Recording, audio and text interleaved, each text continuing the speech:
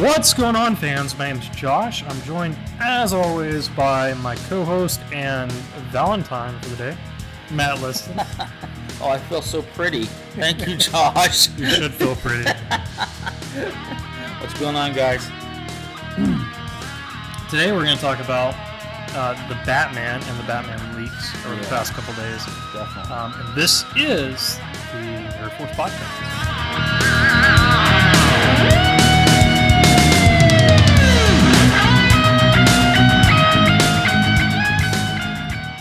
So, Matt, bring us into this episode with other news. What you got for us this week? All right. Well, there's a lot of little things going on that I think are really interesting.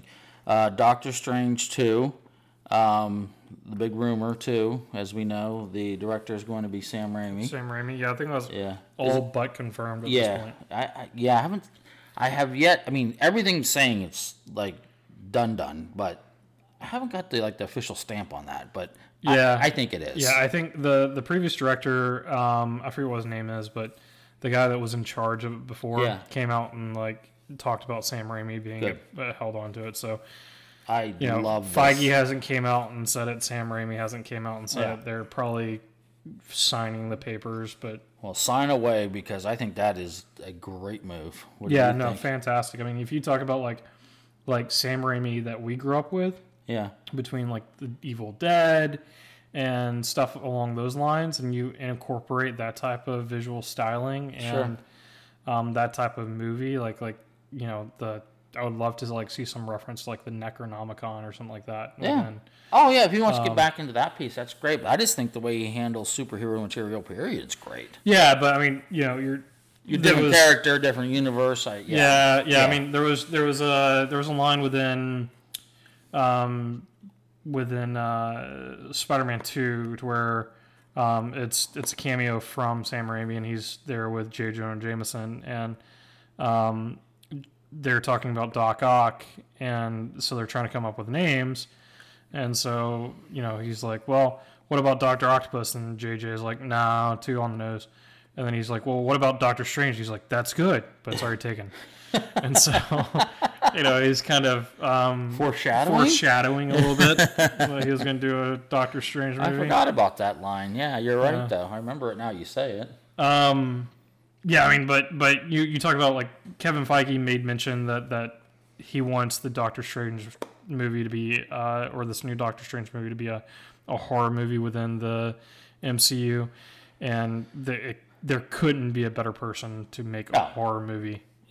For that than Sam Raimi. Yeah, no doubt. I think he's got all the tools. He's got the right resume, that's for sure. So he's done both sides, and I think it.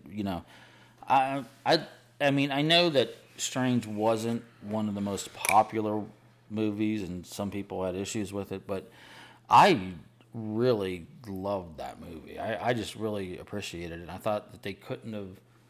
They did Doctor Strange the way that Doctor Strange was meant to be done. Yeah. And if people were expecting something else, not knowing about him, then obviously I could see him be disappointed to a degree. But I don't know. I mean, he there's so many strings attached to him, throughout the universe, so. Yeah, I mean, he's definitely a good character in his own right, but he's so integral to everything else that is going on. Oh, absolutely, yeah. Between all the multiverses and...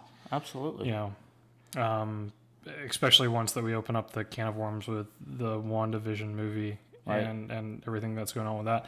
Also, along that route, they've confirmed Brother Voodoo, which is a character that I've talked about in the podcast before that I would really like to see on Doctor Strange, who's a voodoo voodoo priest,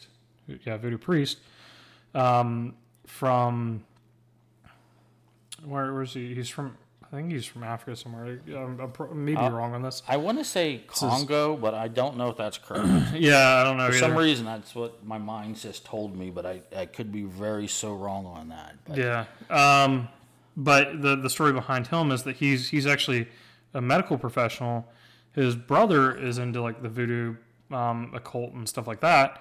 His brother dies, and then he kind of takes up the mantle, and from his brother reluctantly. Yeah. And in doing so, he holds the supreme, whatever you call it, within the like their high what the role that Doctor Strange is now.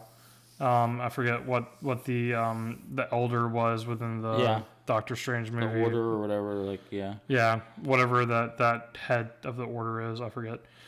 But that's kind of, if they ever do decide to make him a big part, he can definitely be a big part of that. And he's a really cool character. Oh, no doubt. I think that's great. I like those type of diverse type of not in your face superpower type people. Yeah. So, cool. Very cool. The other thing is just the the official. We definitely have a day, or August now, for Falcon and Winter Soldier. Mm-hmm. So that's official. So now we can just be waiting for that. We got. We're gonna have Falcon and Winter Soldier come and go. Yeah. And then directly after Falcon and Winter Soldier's done, they've pushed the release of Mandalorian season 2. Yeah. And then that'll come and go, and then they're as soon as that's off, we get WandaVision. Yep. And then as soon as that's done, we get a third or another property. So it's going to be more packed as far as the Disney Plus schedule goes, which is really good. Yeah. They've got a ton of content right now, but they don't have a lot of original content that people are interested in. Yeah. Well, their cash cow right now is Mandalorian. Oh yeah. Without question that is. So Baby Yoda merchandise alone is making them hand over fist in money. Absolutely. Yeah, no doubt. No doubt about that. Oh, Baby Yoda was officially the highest selling Funko Pop of all time. And it hasn't even released yet. Its releases, Monday? On the 17th. Oh, wow. Can you still get it?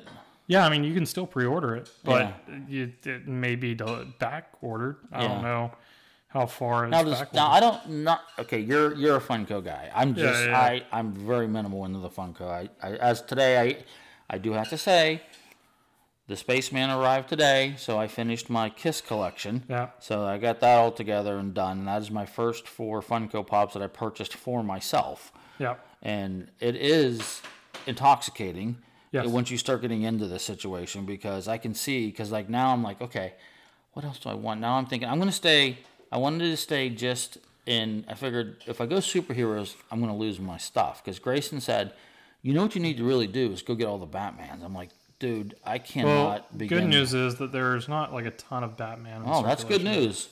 But see, that's still, I could just see me hunting for that one particular Batman. Yeah. That was at San Diego Comic-Con in 2002. Yeah, they do have limited. Ridiculous. Yeah, and those can get pretty expensive. So I was looking at the other, it's like, okay, I'll do another band.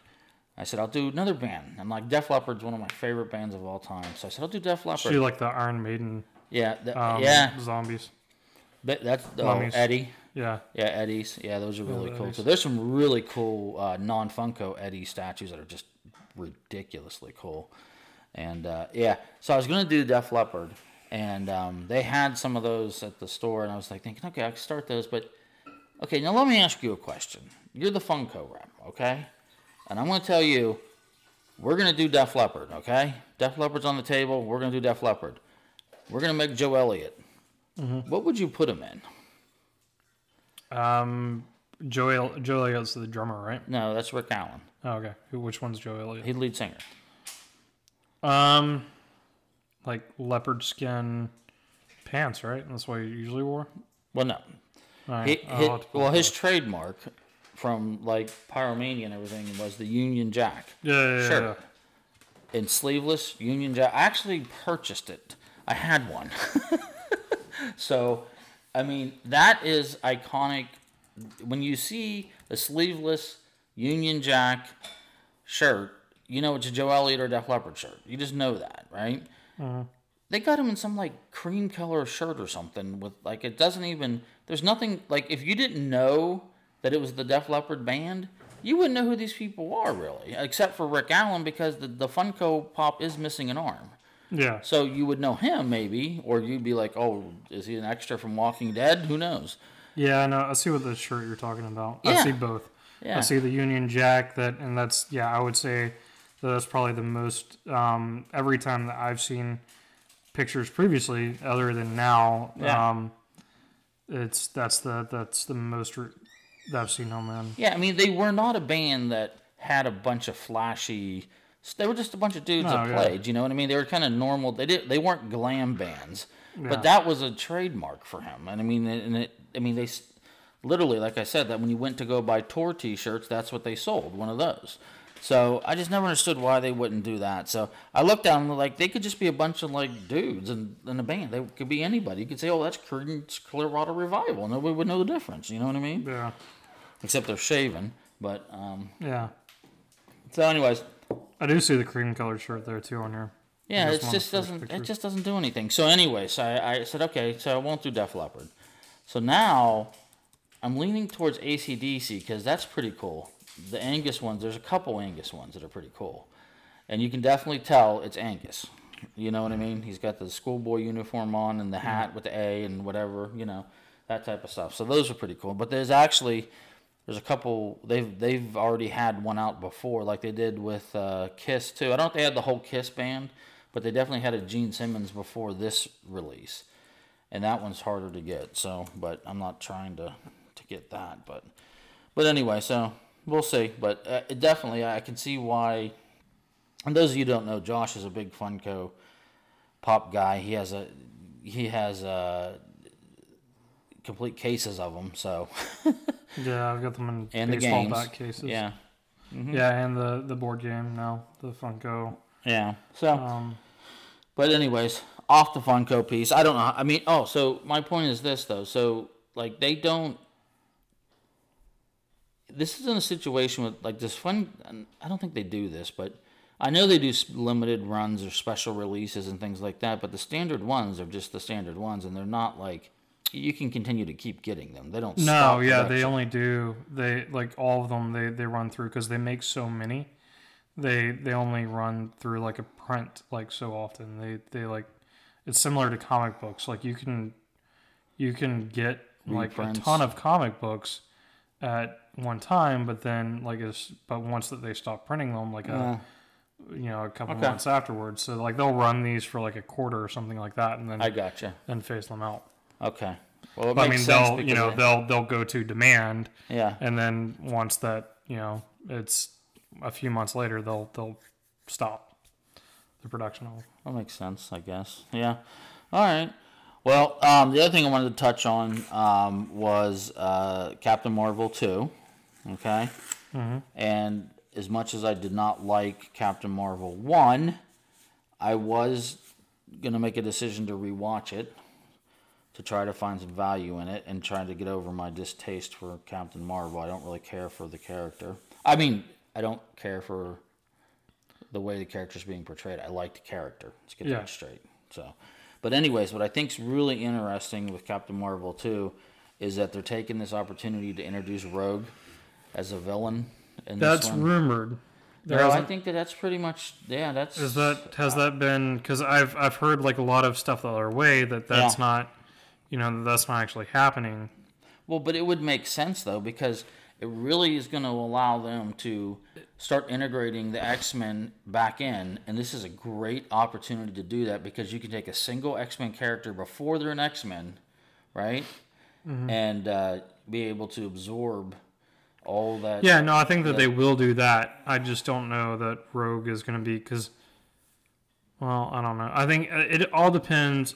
Ask me again after WandaVision comes out because I think WandaVision's going to kind of dictate on how quickly they're going to start releasing some of these guys. No, I'm going to go with I think it's happening for sure, and I think they need to do that. I think it would. I think it's going to help with Captain Marvel too, as well, doing that because it's going to add a little more interest to it. Because to be honest with you, if this was just another Captain Marvel 2 adventure of some kind, I don't know if I'd be that much on board with it, but I am severely on board because it definitely goes straight back to the comic books and the influence that Captain Marvel had over Rogue, when she broke away from Mystique and things like that, and that brings in the whole brotherhood of evil, or was it evil mutants or whatever? I forget what it was called now, but yeah.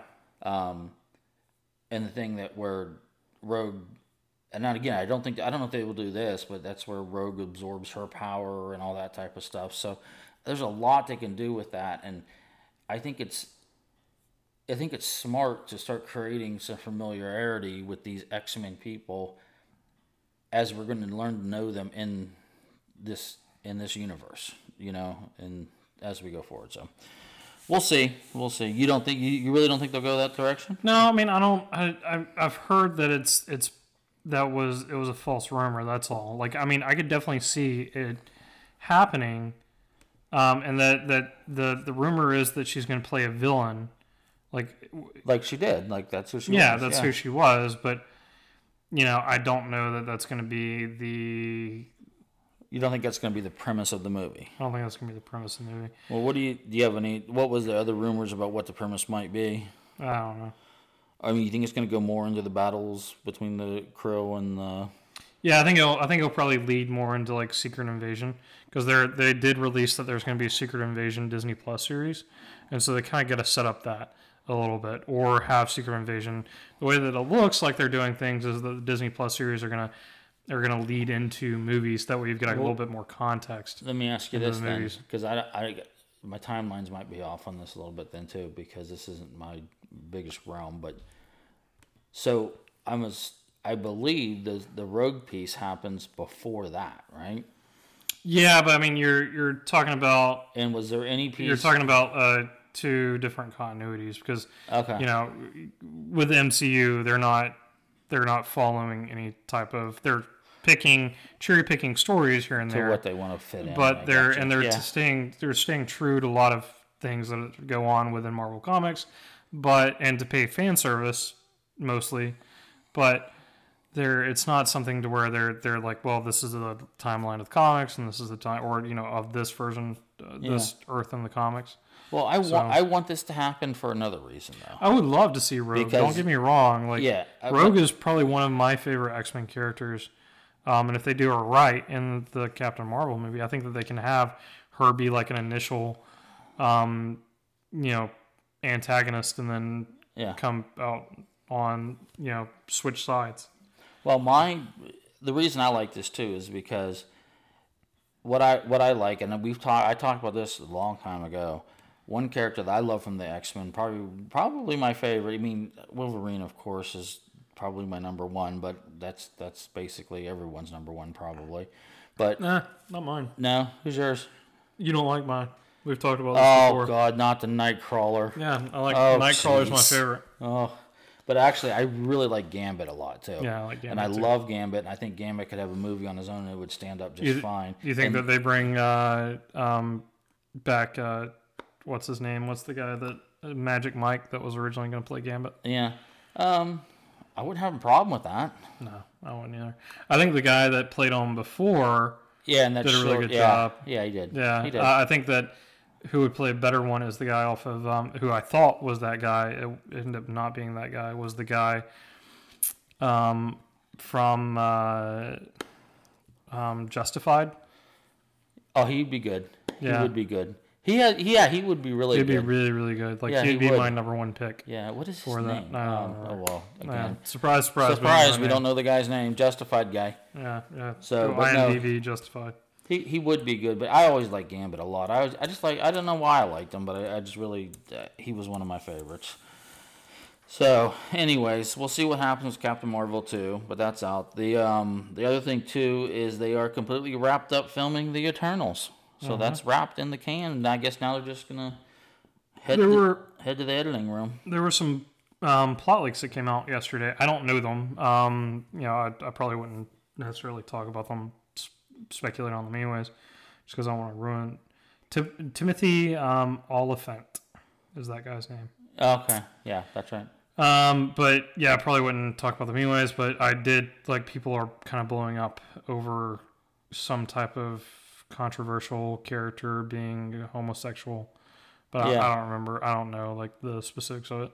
Which, I mean, I don't really care. It doesn't really bother me, like unless they're coming over like. But there was a character in the book though that was. Oh, there's lots of characters that in were very the comics that are. I don't know what the right term would be. It was. I mean, as long as they're not like wearing assless chaps on screen or anything, I don't care. Just keep it PG-13. Don't. Yeah. It's not like it's out there to exist. If you've got a problem with it, then you've got a problem with it. But I think for the majority of people, they could care less. I think that the way that they did in the book, it was more just being ambiguous type of thing, and that's fine. Yeah, I mean, even if they're... don't take that ambiguousness and then make it to the extreme I think one way or the other. If they make it... I think if they make somebody like overly flamboyant or something like that, it's not... I won't enjoy it, not because I'm a homophobe or anything, but because it's just going to be annoying, It's like... just the same way that I would think...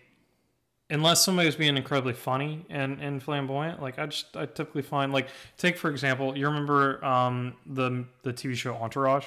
Yeah. You remember the agent's secretary? Like later in, he was like this really flamboyant gay guy. Yes, the Asian guy. Love that character. Love that guy. Yeah, he's really good. Yeah, really good. Incredibly flamboyant, right? Yeah.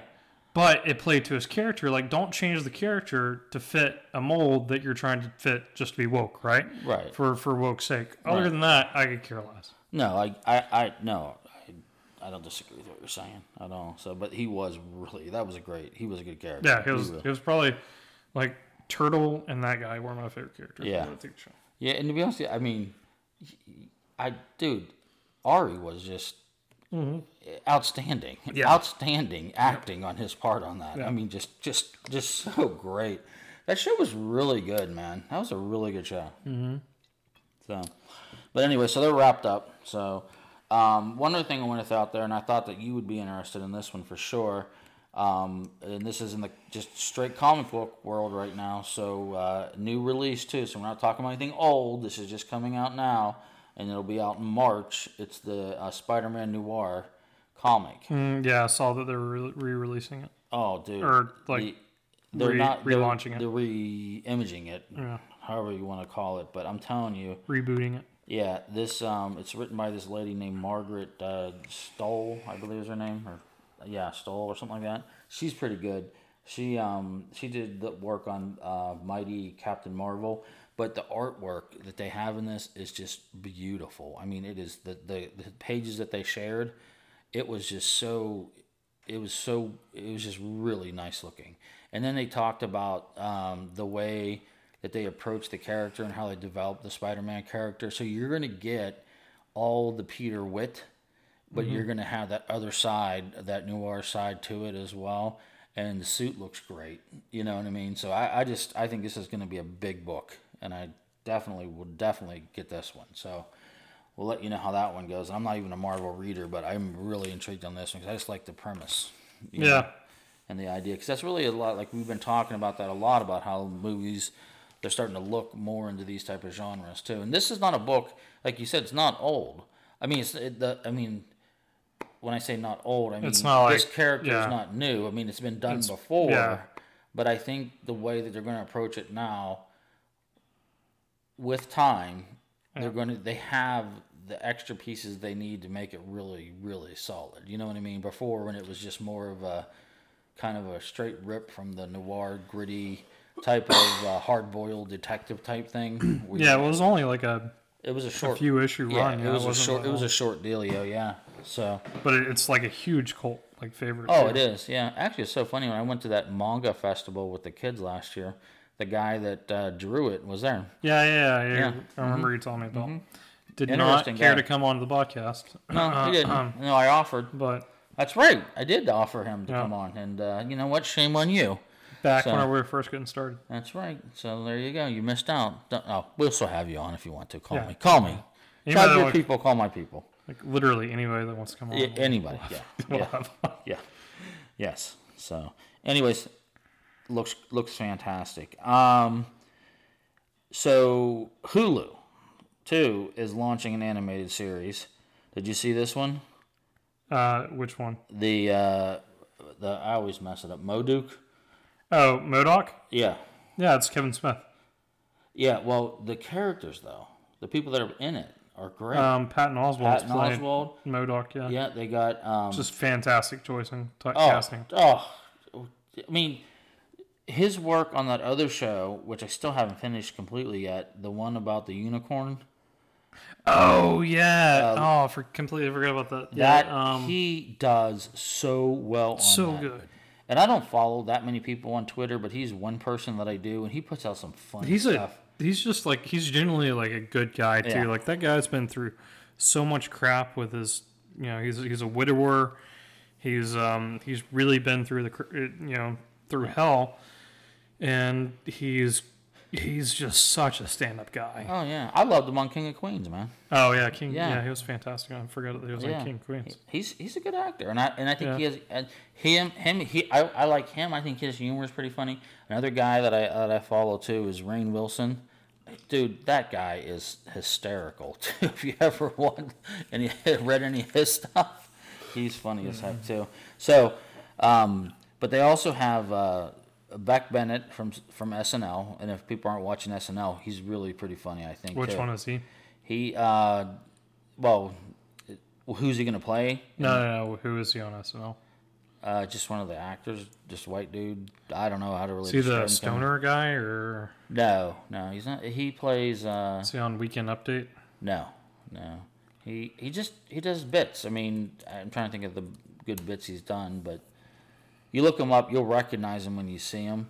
I think he's pretty good. But the one guy that I really like that they're casting too is Sam Richardson. He's from Veep, and I don't know if you've watched Veep or not, but I find that show outstanding. I think that show. Oh yeah, I know who you're talking about now. Sam Richardson is the Veep's like, I don't know what he's. It's not the secretary for her, but he's like kind of like the protocol guy in a sense, or something like that. But he plays a really good part, and I think he's pretty funny too. He's quick wit. His timing was really great on that show, and the writing on that show is incredible, and just the content's incredible too, because kind of living in that world to a degree, they just take everything and just take it and just make complete light of it and bring it really to what it really is. You know what I mean? Which is a bunch of lip service, basically. Mm-hmm. So, anyways, he's really talented. And there's a litany of other people. There's other people on there that are pretty talented, too. So, I just think it's really cool that Hulu's taking a dip in the pool.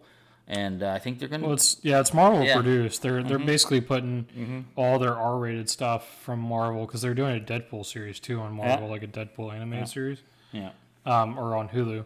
But they're putting like all their stuff that, anything above PG-13 they're putting on. Yeah, and this really is kind of like a dark comedy in a sense. I mean, it's the mental organization designed only for killing is what it stands for. So it's just a jab. It should be good though. I'm looking forward to it.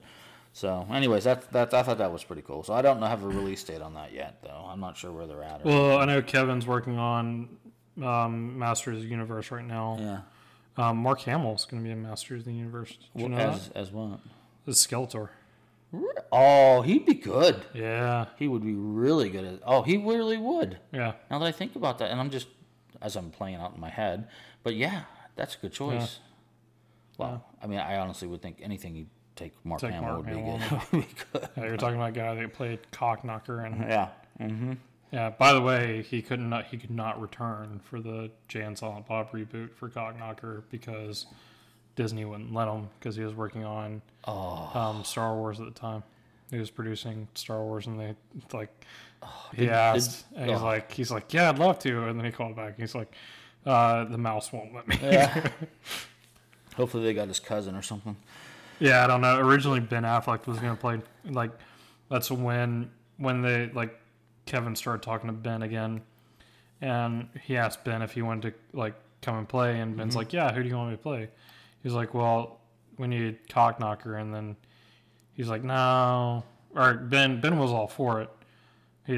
Like, reluctantly, but Kevin's like, no, we'll like, he's like, well, we've got all these other things, and, play the guy that you played and Chasing Amy and Jay and Silent Bob Strike Back. I'm sure Ben's looking for parts anyways. Yeah, I mean, Yeah, he is. I feel like he had something come up, like he was in Really? something, or I haven't seen him in anything. yeah, I feel like he's been in something. Since he did well. That's his. He'll have another.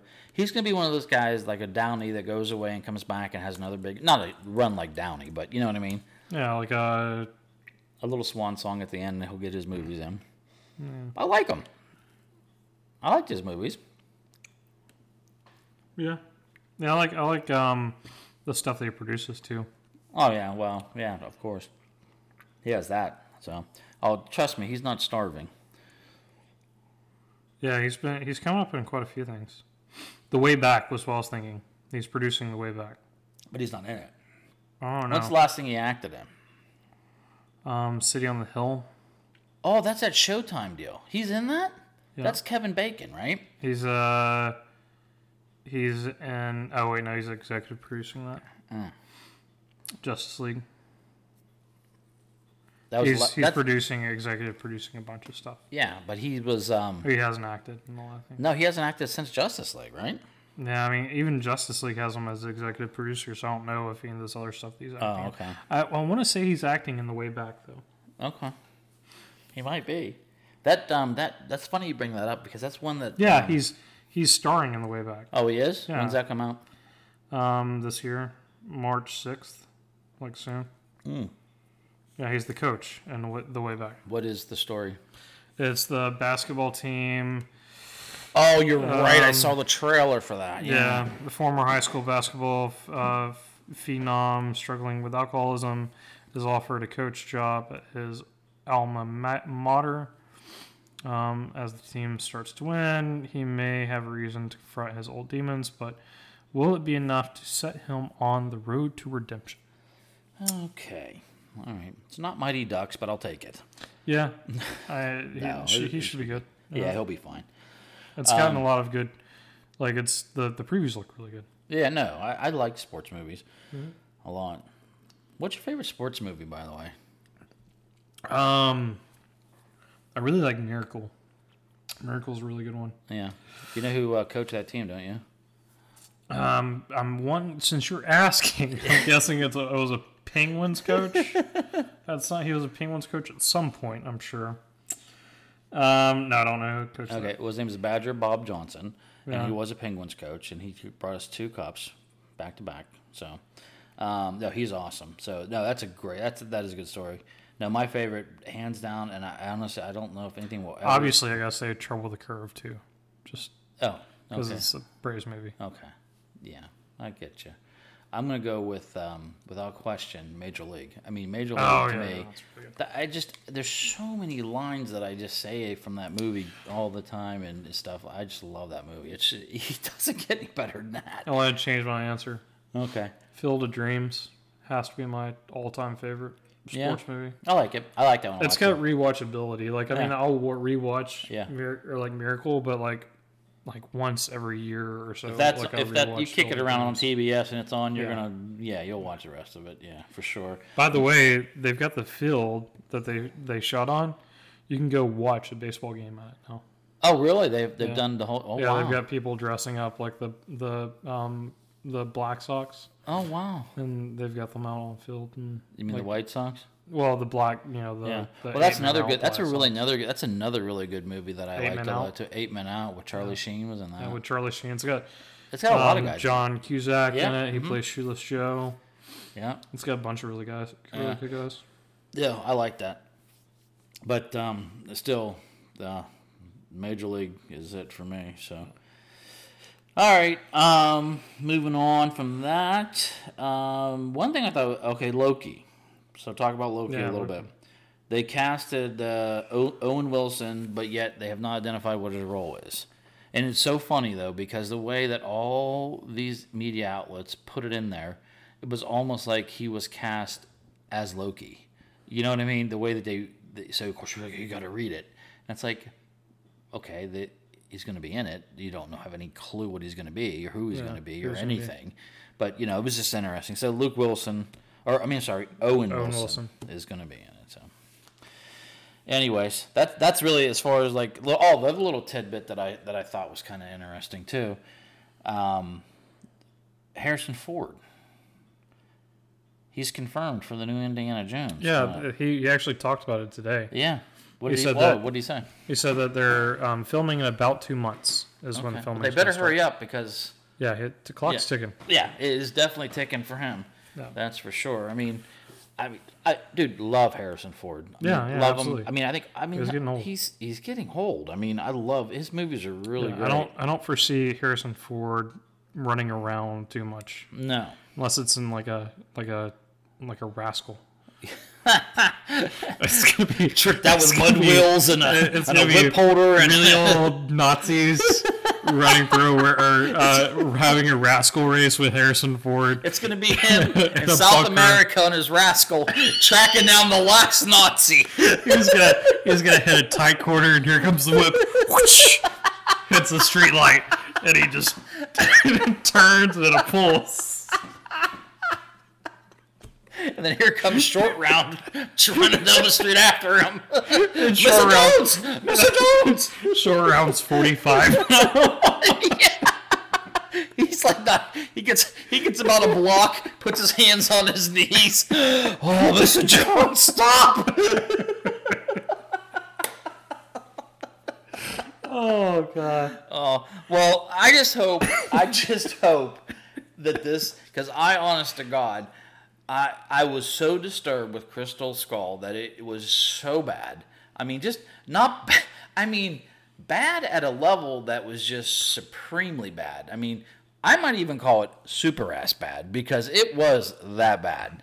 And it was disappointing because to take a property like that was just, it was so unique. It's such a great property. And that was just, and to think that he signed up for that? I mean, maybe on the page it read better. I don't know, but that was bad.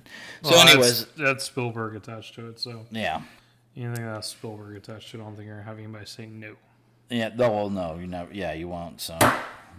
So anyways, that was pretty cool. So I think that, I mean, I don't ever want, like, people like him that are such a part of it and everything. I think that's great. I thought it was cool, too, when they brought in on Indiana Jones and they brought Sean Connery in as his dad. I thought that was neat, too. And I thought, could you do something like that? But no, he's going to be doing his thing, as from what I gather. So I guess we'll see. So that's it from what I had written down, mostly on the new news stuff. But we can throw this out, too. There's a very short trailer on Stranger Things. Yeah. I mean, like all of 30 seconds. All of 30 seconds, but the 30 seconds told us that one Mr. Hopper is alive, yes, and thinner, yes, and balder. This was probably his Hellboy shape. No, he's tough. Yeah, I was about to say he's lost a lot of muscle weight. If you're talking about Hellboy. Yeah, I'm just playing. Yeah, he's thinned down. Yeah, I'm thinking that this has more to do with Marvel and the Russian guy, yeah, agent or the Red Star guy. Yeah. So, anyways, the trailer was cool though. I mean, it just shows obviously coming in looks as all Russian. I mean. Does the sun shine in Russia? Can I ask that question? Because anytime you ever see anything in Russia, is it gray, raining, snowing, and miserable? I mean, it's a very, very large place. Yeah. So is there not a sunshiny, happy place in Russia? I think they like, same thing with like Alaska. Don't they have like the 30 days of night and stuff because they're so far north? But Russia's massive. Yeah, that's huge. I mean, you would think... I'm sure that there's like on the eastern, southern side of it, there's probably like sunnier spots, but... honest to God, I mean, it definitely is not... This is not designed to get anybody into tourist mode, that's for sure, but it just pans in him, and he's working obviously on some form of a railroad, and it has all the Russian guards and everything overseeing it, and he's obviously, i.e., looks as if he's in prison or some type of like road gang or something like that. So, we were touched on it just briefly. I'm really enjoying the way that Stranger Things is evolving. You know what I mean? It came out as that 80s niche type of horror 80s niche type dealio type deal. We had the whole mall thing last time and everything, and now it looks like we're taking this in a whole different direction. Red Dawn. Yeah, we're getting to later 80s. Yeah. The Red Dawn. I tell you what, that was a great movie though in the day. The original, yeah. The original. Oh, not the remake. The remake was horrible. It was absolutely a mistake. Yeah. A big. Well, part of it was, I think, with the original or the second one, it was just, it was a bad movie to begin with. Yeah. But in the 80s, Russia was more of a threat. You know what I mean? Yeah, I mean you did drills for nuclear war. Oh, sure, yeah. At school. Mm-hmm. So I mean, it's taking that whole concept and it's putting it in a different place. Yeah, I just think that I don't know what they're gonna do. Obviously, I haven't seen much. I haven't read much about it yet, but I haven't really been digging too hard. Yeah. On Stranger Things, but. Well, I mean, I didn't realize that they were this close to, like, wrapping production that they were able to get a trailer out. Yeah. So, I just think that they've created a space in a way to move this, because let's be real. I mean, these kids are growing too. So you're going to be moving out of the 80s. You're going to be moving into the 90s too. You know what I mean? So yeah, I don't know how many more seasons it's got left in it though. Yeah. Well, I think this will tell. I mean, how they handle this season is going to really dictate if this goes further, I think. And I think they definitely can, especially with the way that they like kind of separated everybody out. Yeah. They can definitely like phase some people out if they're done with it, and like if they have people that want to stick with it, they can. I think that to be honest with you, I don't know how long they're going to be able to keep hold of Bobby Brown though. I mean, that girl's hot, and she's going to be in a lot of stuff. She's getting older, so her career is going to just start taking off like crazy, and this may not be something she's going to want to sign back up for. You know what I mean? Which one's Bobby Brown? The Millie? Yeah. Oh, mm-hmm. Yeah. So, what's she in? Right now? Yeah. Oh, she's not in anything right now, really. I mean, she's done a few things, I think.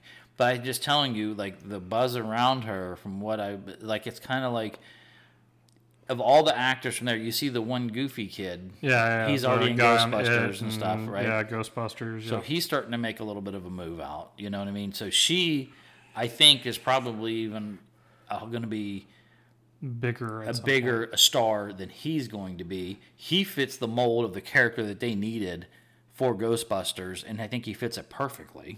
You know, good casting on their part. Yeah. And I just don't think that he's going to have as much potential. Her potential is limitless. I think the curly-headed kid. You see, that's where I wonder about that one, because I like him. I think he's one of my favorite characters. He's likable. He's got a likable. He's a very very likable. And again, I don't understand his illness. I know he has like no bones or something like that, or he's got very few. Like he's missing a lot of bones or something. So like I don't know if he's. I don't know how is he going to grow anymore, or is this it? I don't know, and I don't want to sound ignorant or anything like that, but well, I mean we are. Well, yeah, well, I mean in the sense that I don't know if that would hinder him, you know, as well if he's not. These other kids are changing, so much. So, but anyway, I do like him, and I think that there's definitely roles that he could get into as well. But I just think that we'll see Bobby Brown on a ton of stuff. So she's really talented. Have you seen some of those clips where she raps and stuff too? No. Dude, she's good. Is she? Yeah, she can, as the kids say today, spit bars, baby. Yeah. So she bars. She's done it, I think twice on, it's either Kimmel or Fallon. I don't know which one it was, but yeah, she can rap. So, anyways, that's about all I got as far as like little tidbits of news and what have you. So. Let's see what I got. Well, first of all, I watched Lock and Key. Yeah, I watched the first 3. Yeah, I binged it every couple days. Really good, like incredibly good. Like not, and you told me that it's based upon a comic book, and I wasn't unaware of the comic book, and you haven't read it, but so I can't tell you like how closely it follows the comic book, but it's if you think about like I hesitate to say like kidified version. Because it's really not, it's nothing simplistic. Like it's still got a really good storyline. It's still something that carries really well. But it's not as big. It's more like if you call Stranger Things horror versus sci-fi, it's more like that type of horror sci-fi. Yeah. Than like Haunting on Hill House. Right. But very similar as far as like aesthetic feel as Horror on Hill House. Like there's no like jump scares. There's nothing like it's more of like some things are a little bit more eerie. Like it's like the marriage between like Haunting on Hill House and like a Harry Potter almost, or like yeah. I think I like what you said. I draw the comparisons. I think with your first 2 points, though, I think it's the kind of like the telling of Hill House through the Stranger Things lens. Yes. And I think that's really where it kind of hits a sweet spot and can bring in a younger audience, which I think is great. I mean, Hill House was really good, but it definitely, for younger viewers, I mean, that could scare people. You know what I mean? Oh yeah, no, it legitimately. Like, yeah. I think I was on the road whenever I was watching it, and staying in a hotel room, and I was creeped out in my hotel room, like, as people were like walking by in the middle of the night. So I think that it softens it a little bit, and I enjoyed it, and my lovely bride decided she wasn't a big fan, so I'll have to watch the rest probably by myself. But she did give it a whirl, so kudos to her. So, but I think it's just like you're right when you say Harry Potter-ish, and I think that's a good comparison as well too, because it has those type of like, you know, with the mirror key and the different things like that, and it brings you into those, like the same as when you go to the railroad track and all that type of stuff with Potter. So I see the parallels with that as well. I think it's a good show too, and I definitely want to finish it out. And I found it interesting because I saw a review that was it was Esquire magazine of all things, and like some of the first parts of this review, they were making a point of saying, listen, you're going to think this is a kid's thing, like some type of a YA type of dealio or whatever, and it may feel like that, but he goes, stick with it. Once you're done, you will appreciate the complexity that is there. You know what I mean? And it actually is a pretty solid piece of work. And I mean, maybe that speaks to the book too. And it is a unique story. So like that's why we probably never really heard of it from a comic book perspective as much, you know. And I don't even know who put it out. I mean, I don't have any idea who made that book or if it's under what label or whatever the property came from. Yeah, I'm sure it's probably under like a Dark Horse label or it's something like else or IDW or whatever it is. I don't know, but but the people there are rabid fans, of course. Like with anything, there always are, right? The people that are truly, truly into this, they actually said that they felt that the way that they handled the material, the way that they portrayed the characters, and everything else, that they thought it was done extremely well. So that says a lot too, especially because those are obviously very niche fans. You know what I mean? So they're probably really particular as well. So that says a lot too.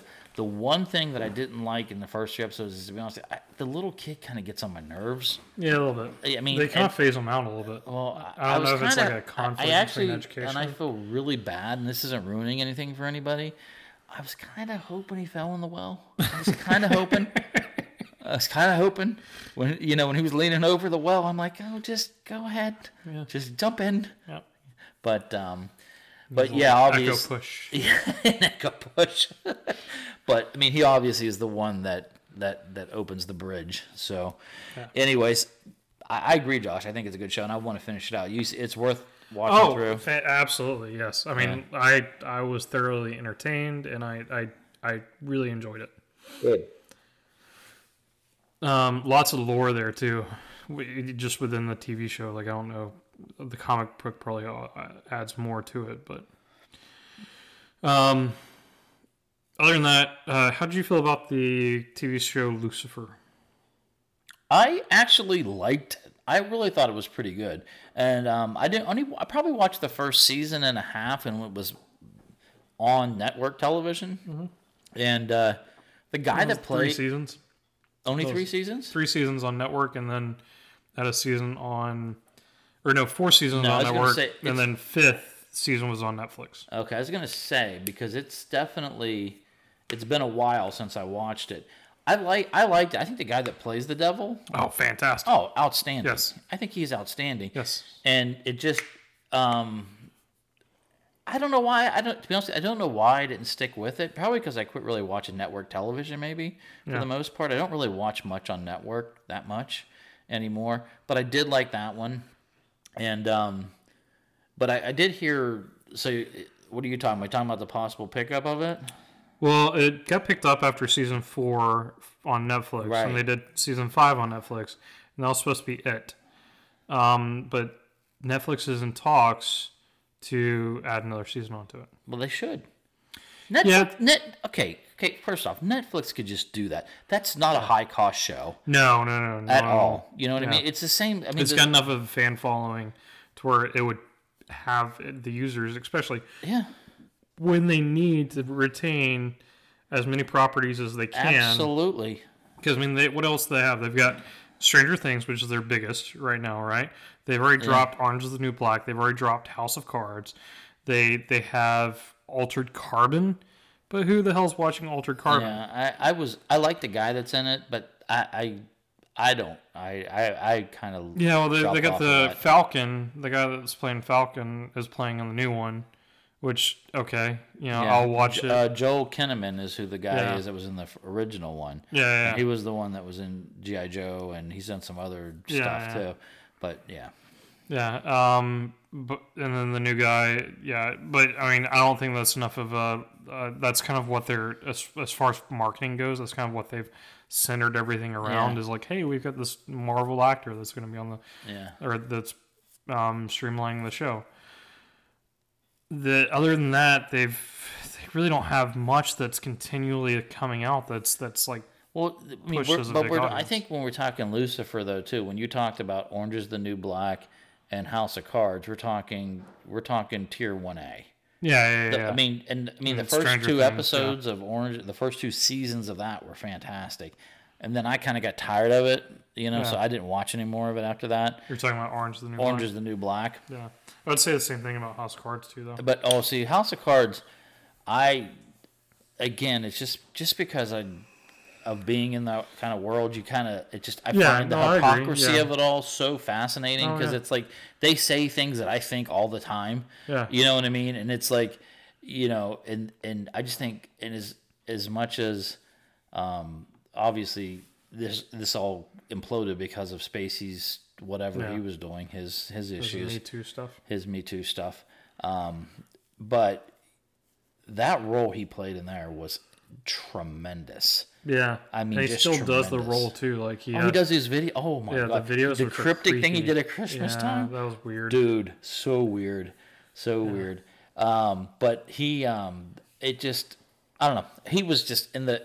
What I loved about House of Cards was just the storytelling was fantastic, and like, but when he would just turn and break that wall and just do an aside, and talk to you, and then turn around and said, he'll do this. Watch what I'm going to do right here. Watch this. And he turns around and just does something. You're like, well, you see. So, I don't know. What the Senator here does not understand is... Exactly. But I mean, Lucifer, I definitely put that in like a tier 2 type thing where I definitely, like if I'm looking for something to watch, I'd watch it. My point is that whatever straws that they can grasp onto right now, they got to hold tightly onto those straws because you have Disney Plus that's coming out with extremely potent content. Yeah. And then you have Hulu that's got, a lot of really good stuff on it too. You've got Amazon's coming out with Lord of the Rings. You've got all these other you're no longer able to sit there and say, well, we can Netflix because we're Netflix. Right. You've got to step up your game a little. Yeah. Their creativity department needs to be working overtime without question. And you're right, because right now it's an arms race with these guys, and they definitely have to step their game up. And the thing is that they've shown a high level of creativity with those past 2 that shows that they have the potential to do these type of things. You know what I mean? So they definitely need to do that. But it's the same challenge. When I say, you're talking about just the platforms, but let's not forget all the shit that's coming out on HBO, Showtime, and in Cinemax, and all that other type of CBS stuff. All Access. Oh, CBS All Access now too. Picard, Yeah, you want to talk about that? So, yeah. So it's like you gotta realize. I mean, I just got done watching the last season of Ray Donovan, which is still just absolutely outstanding. Ray Donovan is just great, and Ray Donovan. I mean, he's Sabretooth from X-Men, and tie-in for him. But his character is just, this season, I think, really fleshed out who Ray was. And I really think it was such a great season. And then what I really like even more is his brother that is in there plays with Parkinson's disease. He doesn't even have Parkinson's. And it's just and I've seen him in other shows, and it's like it's really weird to see him be normal, after you see him shaking all the time and doing that type of stuff, He's really talented. That guy's really a good actor. And Alan Alda's in this too. So, have you seen that show with Ricky Gervais, Derek? Ricky Gervais plays a guy that works over at a assisted living facility. Okay, I'm already laughing right now because you gave me Ricky Gervais, an assisted living facility. Yeah. So and please tell me he's like an orderly or something. He's mentally handicapped. Oh, okay. Now I feel bad making fun. But no. But he plays it so well. Like he doesn't like poke light at it. It's nothing like it. Is he slow or is he mentally handicapped? He's mentally handicapped. Okay. Like he's got autism, like full blown autism, like not Asperger's or anything like that. But yeah, he's completely like on one side of the spectrum, like mentally handicapped. So what's that on? It's on BBC, but here in America, it's on Netflix. So but it's BBC show. So, but fantastic. Same type of thing though, like if you weren't aware of who Ricky Gervais was, for some reason, then you would not know that Ricky Gervais wasn't, mentally handicapped. Got it. Yeah. Okay. No, I think he's I like him too. I loved him. The first time I saw him was in Night at the Museum. I thought his character, and I couldn't get enough of him in that because he wasn't in it a ton. But he was the director of the museum or whatever it was. Yeah, you remember that? Oh, that's the first time I saw him. It was really good. I know. I obviously know him from The Office, but the original. That's another thing too that people don't realize too. Like everybody rips everybody off, right? So I mean, there's so much stuff that we've not ripped off. I mean, it's been licensed and all that BS. And they become making money off of that stuff. Oh yeah, it's become Americanized. But I tell you what, Office. Love it. I could watch that over and over and over again, and I just think it's the funniest thing in the world. The BBC version, just as funny. I love them both just as much. But I think, and he plays the Michael Scott character basically in the BBC version. Yep. So just put that in your hat right there. So if you haven't seen it, and you, I mean, obviously Michael Scott, fantastic. I mean, here's an example. So I was texting Aiden the other day, right? And he was telling me something. He was going to do something or whatever. So whatever he said, I said, it made me think of The Office. So I typed in Michael Scott to send him like a little meme. There's pages of Michael Scott stuff, and I went through that, and I'm like, I'm laughing my ass off because there's the Michael Scott where he's dressed up for date night, and then the one where he was like trying to be diverse and he's trying to kiss Oscar and stuff. And it's just like it doesn't stop. And having worked in HR, you realize it's like, oh my gosh, some of this stuff is so funny, But I think Gervais does the same thing, and he has like his Dwight Schrute is this other little mealy, skinny, blonde-haired, pasty white guy that just is so funny. Anyways, they're both great, and I don't know if we'll see another thing like that. Was also the the real upsweep of the single camera type shots and stuff like that too. Well, that's what Derek is. Is it that same type of thing? Yeah. Yeah, and the BBC puts out a ton of great stuff. Like we have the American version of Sherlock here, which has the Asian lady in it. I forget her name. She's really good. Elementary. Yeah, Elementary. Yeah, she's really good. Fantastic. But the version of Sherlock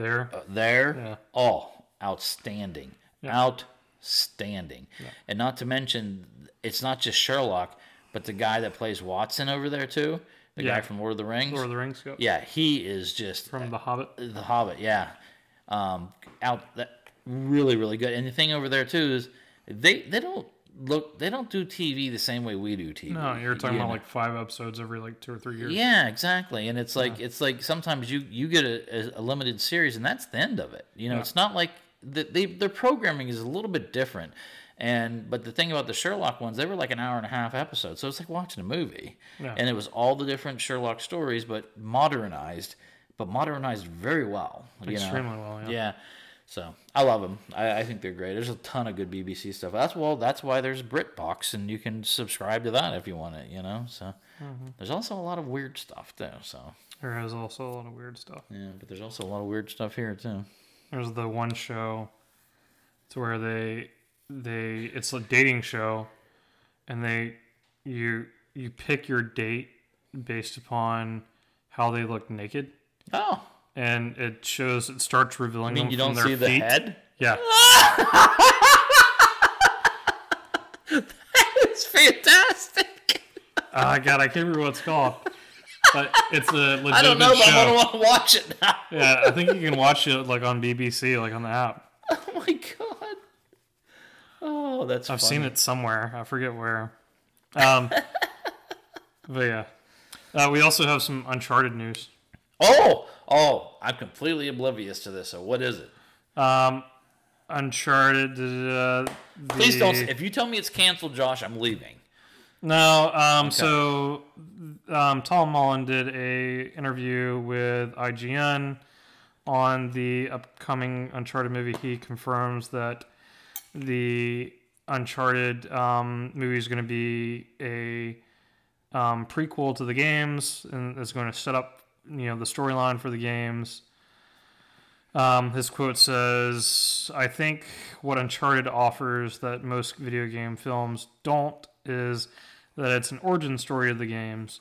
So if you've played the games, you haven't seen what's going to happen in the film. And if you haven't played the games, you're going to enjoy the film because it's information that everybody else is getting at the same time. But it's super exciting, but I'm super excited to make that movie. And it's been a long time coming." Obviously, the last director was this went through 6 directors so far, and they're about to pick up a 7th. Can I ask you why? Why does this have to go? Why? Because this is such a great piece of work that can be done. Yeah. So it's similar. The way that I'm viewing it is that it's similar to what I forget who, but somebody over at Nintendo said that a delayed game can be a good game, but a rushed bad game is never going to be a good game. Yeah. So looking optimistically at this, I would say that they're wanting to get it right. And especially with Tom Holland blowing up now, because originally it wasn't supposed to be, they went from, the same timeline the movies went to prequels to, so, and they've kind of settled that, it's definitely going to be an origin story. The Uncharted movie's been pushed back to March 5th of next year now as a release date. But we're still within a year. The new director is rumored to be the Venom director, Ruben Flisker. I'm probably butchering that, but the guy that directed Venom. The one that just jumped ship was the guy that directed Bumblebee, Travis Knight. So that was what we talked about last time we talked about it. Was him coming on board. Yeah, him coming on board. So, well, hey, I want that. There's 2 things that I want from video game movies. I want that. I want another Uncharted movie And then, with yeah, what's his face? The second one that I really want, I want Halo. I want a Halo movie. I don't want. Yeah, a really good Halo movie. I mean, they did like the one. Yeah, that was. Thing that was OSD or whatever it was. Yeah, and that was fine. That was to me a TV movie. Yeah. You know, it wasn't. I mean, it was cool to see the armor and all the, that type of stuff, Space Marines and all that cool stuff. But I want a true Master Chief story. You know what I mean? The whole thing is that, look, okay, I'll put it to you this way. I love Halo. I played all the games. And actually, I just went and rebought Halo Wars 2 because I'm jonesing. And I wanted to play a little Halo. And I know that's the one that's not the traditional Halo. It's more the strategic type thing. And I'm thinking, I wanted to do something different. And I played it before. It was okay. But now it's just like a time burn is what I'm looking for. So, the fan base for Halo is incredible. It's incredible. It's huge. It's as huge as Uncharted. It really is. I don't understand. I can't understand how they can't get this shit together either. It boggles my mind. And there's nothing that I know of that's in the works. Yeah. Nothing.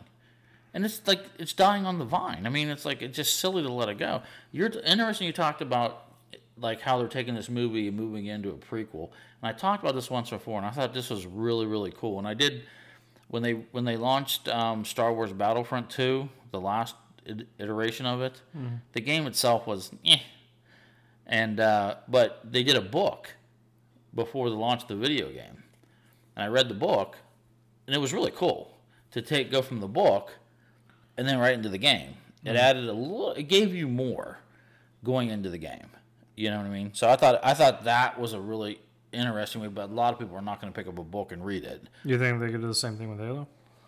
There are Halo books already. Well, I'm just saying, like video or movie wise, do you think that they could do like a Master Chief origin story type of thing? Absolutely. I mean, that is the core. Yeah. Of Halo. I mean, everybody. I mean, if you play Halo, that's it. You know what I mean? Yeah, the Space Marines are all cool, and you get into everything else and all the other. There's tons of all that other type of stuff. But I mean, to me, it's like Master Chief and Cortana. You know what I mean? Yeah. That's the kind of where I'm at with it. And if you go back and play the originals and you start getting into that, it's the same thing as like playing Uncharted when you get into being Nathan Drake.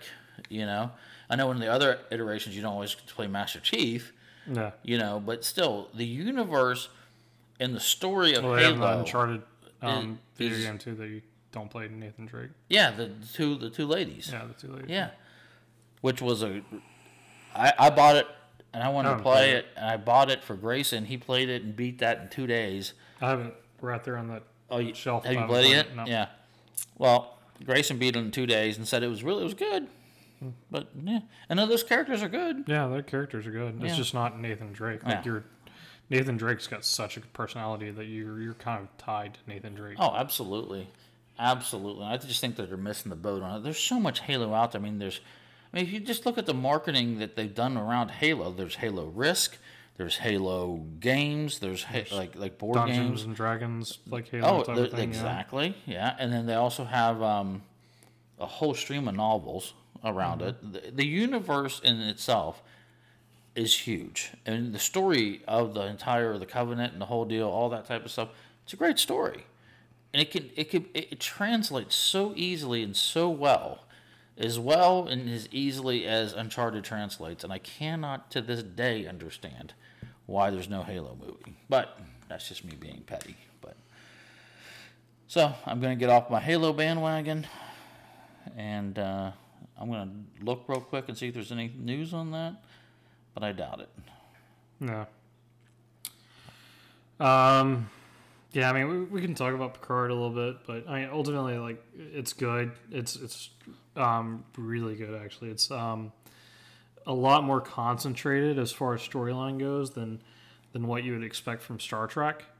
And I like this versioning of Star Trek. Like, I'm not a huge Trekkie to begin with. Like, I enjoy some older Star Trek. Like, I enjoy like the originals with not Sean Connery, with what's his name? The originals with Captain Kirk. Captain Kirk. Yeah. And I enjoy the Star Trek with Jean-Luc Picard. I think Jean-Luc Picard was probably my favorite version of Star Trek. And then I've enjoyed, obviously, the new movies. I enjoyed, like, Star Trek Nemesis and all those. Yeah. And this is definitely tying straight into Star Trek Nemesis, directly off of the events of Star Trek Nemesis. But it surrounds such a smaller group of people, and the storyline is direct throughout the series versus, a Monster of the Week type of thing. And I don't know what it is, but like I enjoy mixing it up between because I do like a Monster of the Week type of storyline. Yeah. But in places that you wouldn't expect it. And then I enjoy the straight story in this where you wouldn't expect it in a Star Trek series, right? Right. So, I give it 2 thumbs up, most definitely. If you're a Trekkie, you're definitely going to enjoy this. If you're not Trekkie, you're probably still going to enjoy it because it's a great property. Great series. Yeah. So. Well, I'm definitely... I want to watch it. I'm trying to convince Shauna to watch it, so I got to... If I want to get the wife to watch it, the only way I can do that is if I can get my son to say, "Hey, Mom, I really want to watch Picard. Will you watch it?" Then she'll watch it. Yeah. But she is so... I put her through so much duress with all the Star Wars stuff that she kind of... Like, I can't double dip. Yeah. You know what I mean? So... Yeah. But Grayson's like said, "Okay, I'll do it for you." And I'm like, "Well," and I look at him like, "There's nothing on TV tonight, Grayson. You want to watch something?" And he's like, "No, I'm going to go play Smash Bros." Yeah. I'm like, "Damn it." I missed that shot. So, but I do appreciate Star Wars. I mean, Star Trek, yeah. Yeah, I do. It's one of those, exactly that. I appreciate it. It's not something that I'm like jonesing for, like I am Star Wars, or Marvel, or Batman, or anything like that. No, and I think that when you talk, I mean, I definitely can understand and truly appreciate the rabid fan bases that they have. They do. Yeah. I mean, it's huge. I mean, it's a massive fan base. So we'll see. Just a quick glance on something that I just read about the Halo thing. Basically, it's coming down to this is a problem. Like, Microsoft, who owns Halo, they aren't seeing the value of this, and what it could potentially do, because they're not in the movie business. Yeah. And I think that's where they've gone through some big directors too. And it was that Del Toro guy, and then it was the Neil Blomkamp guy, or whatever his name was. And so they've had these other guys attached to it, but it all falls apart when it gets down to the nuts and bolts of it, because they're unreasonably asking for what they think they can get out of it, and they want all their stuff up front. You know what I mean? And like thinking, if you don't believe in your product, which they clearly do, they wouldn't put that many video games out. Yeah. Then stand behind it. You know what I mean? Yeah. They have no problem licensing cartoons and everything else, but so anyway, so Picard. So yeah, definitely want to check it out. And so they bring back Data, right? Not exactly. So the storyline, to give you like the 10,000, I'm ruining like half the first episode, but not much. Oh, okay. I didn't realize you just started. I'm sorry. Yeah, no. Well, I wasn't gonna go into it, but to put you into like perspective. So you have like Nemesis, and I don't know if you remember Nemesis or not, but you had the Klingons, not Klingons. Who's the race that they're... The Borg? Not the Borg. It's like the pointier... Vulcans? Not the Vulcans, but like the bad version of the Vulcans is the Klingons. But anyways, you have Klingons have the big head. The head, but the grayer version of Vulcans, like the pastier, like mining people that also have pointy ears that look very Vulcan-esque. They've got the eyebrows. Okay, do you realize the Star Trek fans are going to kill us? I know, yeah. we're going to get our Star Trek lingo down next time. But, yeah, that race of people. And they... There's that big war. They have in the big war, they're using a lot of artificial intelligent androids, in doing so not as advanced as Data. Data is kind of like the only one that exists within his tier with his advancements. But all of them turn at the same time during this battle against everybody, so they outlaw the entire thing, and Data dies in this exchange. And then the story of Nemesis. And from what the TV show goes by, I haven't watched Nemesis since like the movie theater, so I'd have to go back and watch it. But the after banning all of them, there's this girl that starts to know who Picard is somehow. A bunch of guys sneak into her apartment, kill her boyfriend, try to kill her. She gets away. She having no experience, she takes all these guys down with like master kung fu that John Wick would be jealous of. Oh. And then gets away. Sees Picard's face after she's seen him in her dreams, and then magically knows, because Picard's doing an interview on this particular battle that he's been kind of blindsided into the interview for, and then she magically knows where his location, which is secret, or like his retirement location, which is secret. She goes and finds him, and then he kind of realizes that she's a part of Beta. She finds this. This painting. This painting. Yeah. Okay, I gotcha. Okay. Is of her at his vineyard that he has, and it's it's painted by Beta, and it's called Daughter. Oh. And so he realizes that she's her daughter. Okay. Or if she says she's Beta's daughter. I gotcha. Okay. And there are people after her. And then that's all I'll tell you. There's more to it than that. But it's the storyline of figuring out who's after her. I gotcha. Okay. That's what pulls them out. Yeah. Okay. That's cool. And it doesn't really even pull them out. Well, brings them into the fray. Brings them into the fray. Okay. And I tell you one person you don't want to piss with. Yeah. And that is one. Jean-Luc Picard. Exactly. So. Yep.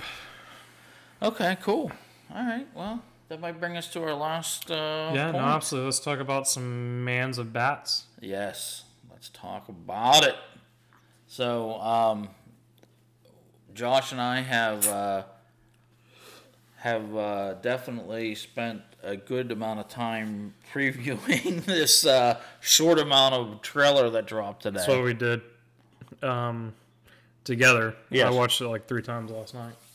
And then like 25 minutes of analysis on it. Yeah, when you texted me and said, "Hey, did you see it yet?" And I went on immediately, and of course, I'm freeze framing every second, and I'm going. It's just like the same. This is like the Star Wars trailer. Yep. You know what I mean? It's the same situation. So we're freeze framing. We both did. Well, actually, we watched it together before we came on tonight, and same thing. We're freezing it, and we're just looking at it, and just trying to get our takes on it and see what we can see out of it and all that type of stuff. So, I like it. It's impressive. I'm definitely. I could have used more nipples. There's no nipples. There's no nipples on the suits. So I mean, it's implied with the pointiness. It's implied. The pointy nipples, but it's implied. Yeah. Low draping pointy nipples. So one thing about the suit that I thought that I liked, because we were talking before about how they were going to go more along the lines of the noir suits, and that's like what we're just like the same type of suit that you saw in the most recent comic, The Damned, the Batman comic. It was like the bat was across the chest, and it pulled out, the wings pulled out further and basically tied into the cape and just flowed straight back into the cape, which I thought was okay in that type of book, because it was also a softer suit. It didn't really have like what we saw in this suit. It's almost Nightwing-esque Yeah, it was definitely. Yeah, it's definitely the one in the book and the comic book was much more like flexible. I guess you would say. Gotcha. You know what I mean? What we saw in the trailer, though, it definitely harkens more back to what we're seeing with the more updated suits. Except it's not your Kevlar-looking suit; it's more of an armor-based suit. Yeah, so I would say it's probably Kevlar-based. It's probably like. But the chest what piece, it looks like to me is some type of semi-malleable armor with like Kevlar like sewn over it. So you've got a chest piece, and it looks like there's material on the chest piece of some sort, and it looks like Kevlar, like a finely meshed Kevlar over it, and then below that you have maybe like a plate of some sort. Oh yeah, you're talking about the back of the suit, like the neck collar and stuff. No. I'm talking about like just the chest plate itself. Yeah. Oh, I thought it looked more armor-esque. Yeah. I mean, I'm saying like it's definitely like armor, but it looks like there's some type of like not like material like we would think of like nylon or polyester or something like that, but like almost like a carbon carbon fiber. Carbon fiber. I would definitely go with that. Yeah, I can see that. Yeah, it's not going to have the striations of it, but I mean, it's like more of a solid piece. Yeah. So yeah, and then we're going to talk. I mean, it looks super. It looks really cool, and then we can talk about the cowl a little bit too. And Josh caught a good point on that one as well. So I mean, with the armor too, like we talked about chest plate, but it's previous to this. Like, I think Nolan's Batman was probably the closest thing to this, and Nolan's Batman it was semi-separated armor. It was kind of all woven into like the same thing. With this, it's very much like Daredevil, in the same way that the Daredevil costume was like kind of like rugby pads or like something like that, to where it was like pieces that were all separate, but then they had certain things tying into them. And this is the same thing. Like there's shoulder pads that are separate from the chest piece, but there's something that's like a pin with a strip that's attached to the chest piece or attached to the under shirt the thermal that goes into the suit. So can I make one point though? Yeah. Okay. This is a complete aside because I like to do from time to time. So, as a former member of the Roosterhead Rugby Club, we had no pads. Well, yeah. The only pad that you had was that thin piece of cotton that you draped upon yourself before battle. Yeah. So that was I was thinking about I know what you're saying. Nowadays, nowadays these kids they're wearing pads. But yeah, I know what you're saying. But yeah, but it's definitely more of a like what your point is that it obviously kind of like I think your point football pads, but like thin. Like the lower half, and lacrosse pads. Yeah, like lacrosse pads. Yeah, they're definitely more thin. But I think that what you said, I think, is more that ties back as your original point. Is what you said. It has more of a Nightwing feel because he has the larger, protective shoulder deals and stuff like that. Deltoid pads. Yeah, exactly. So I think that definitely I can draw some comparisons there easily. Yeah. So. You want to talk about the cape? The cape, in my opinion, looks like something like a nylon material. Like in the military, we wore these these summer weights that were made out of nylon, like this thinner material that flowed really well, or like a Gore-Tex material that was kind of like waterproof, and it looks very similar to that.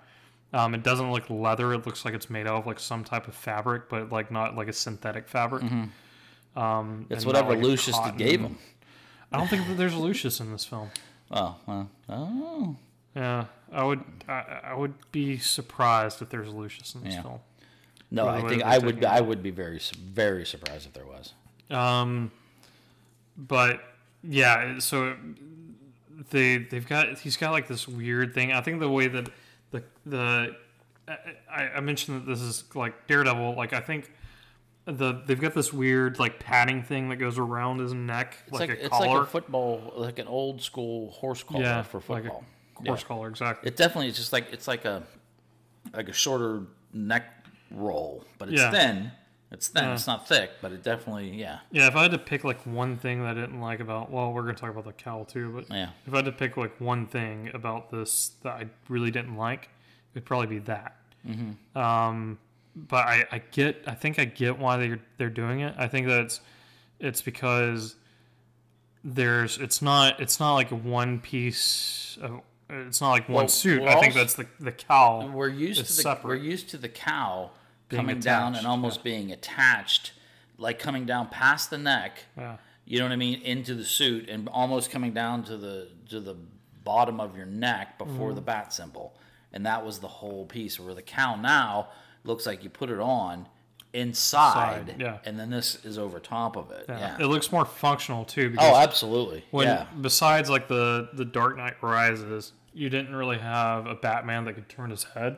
Yeah. And so like this being separate looks like he's got a little bit more. He's got more motion for sure. Yeah. Easily. And they show that a little bit with his head turns. Yeah, I didn't notice the head turns, but or no, he did uplift. Yeah, uplift of the head. Yeah. But so I mean that's what I gathered from the cape. Did you want to go on? You probably have a little bit more to say about the cowl than I do. Well, I mean, the cowl. I mean, again, we don't see the top of it, which kind of annoys me. Yeah, I want to know how long the ears are. Exactly. I want to see how that looks. Are they Adam West ears? Or are they the really long pointy ears? Yeah. I want like mid rangers that are pointing slightly forward. Yeah, I want an aggressive. I want an aggressive cowl on top. I definitely do. So we'll see what happens with the top part of it. But the point that you were talking about, the way that it's cut up higher on the sides, it harkens back to like the anime series as well, but also to the video games as well. Arkham, it was higher cut there too, but I think you see it more prevalent in the animated series as well than you do anything else. So I think that's a cool thing. It doesn't look tonal, which I like. That's something we discussed for a minute there. Is it going to be tonal, not going to be tonal?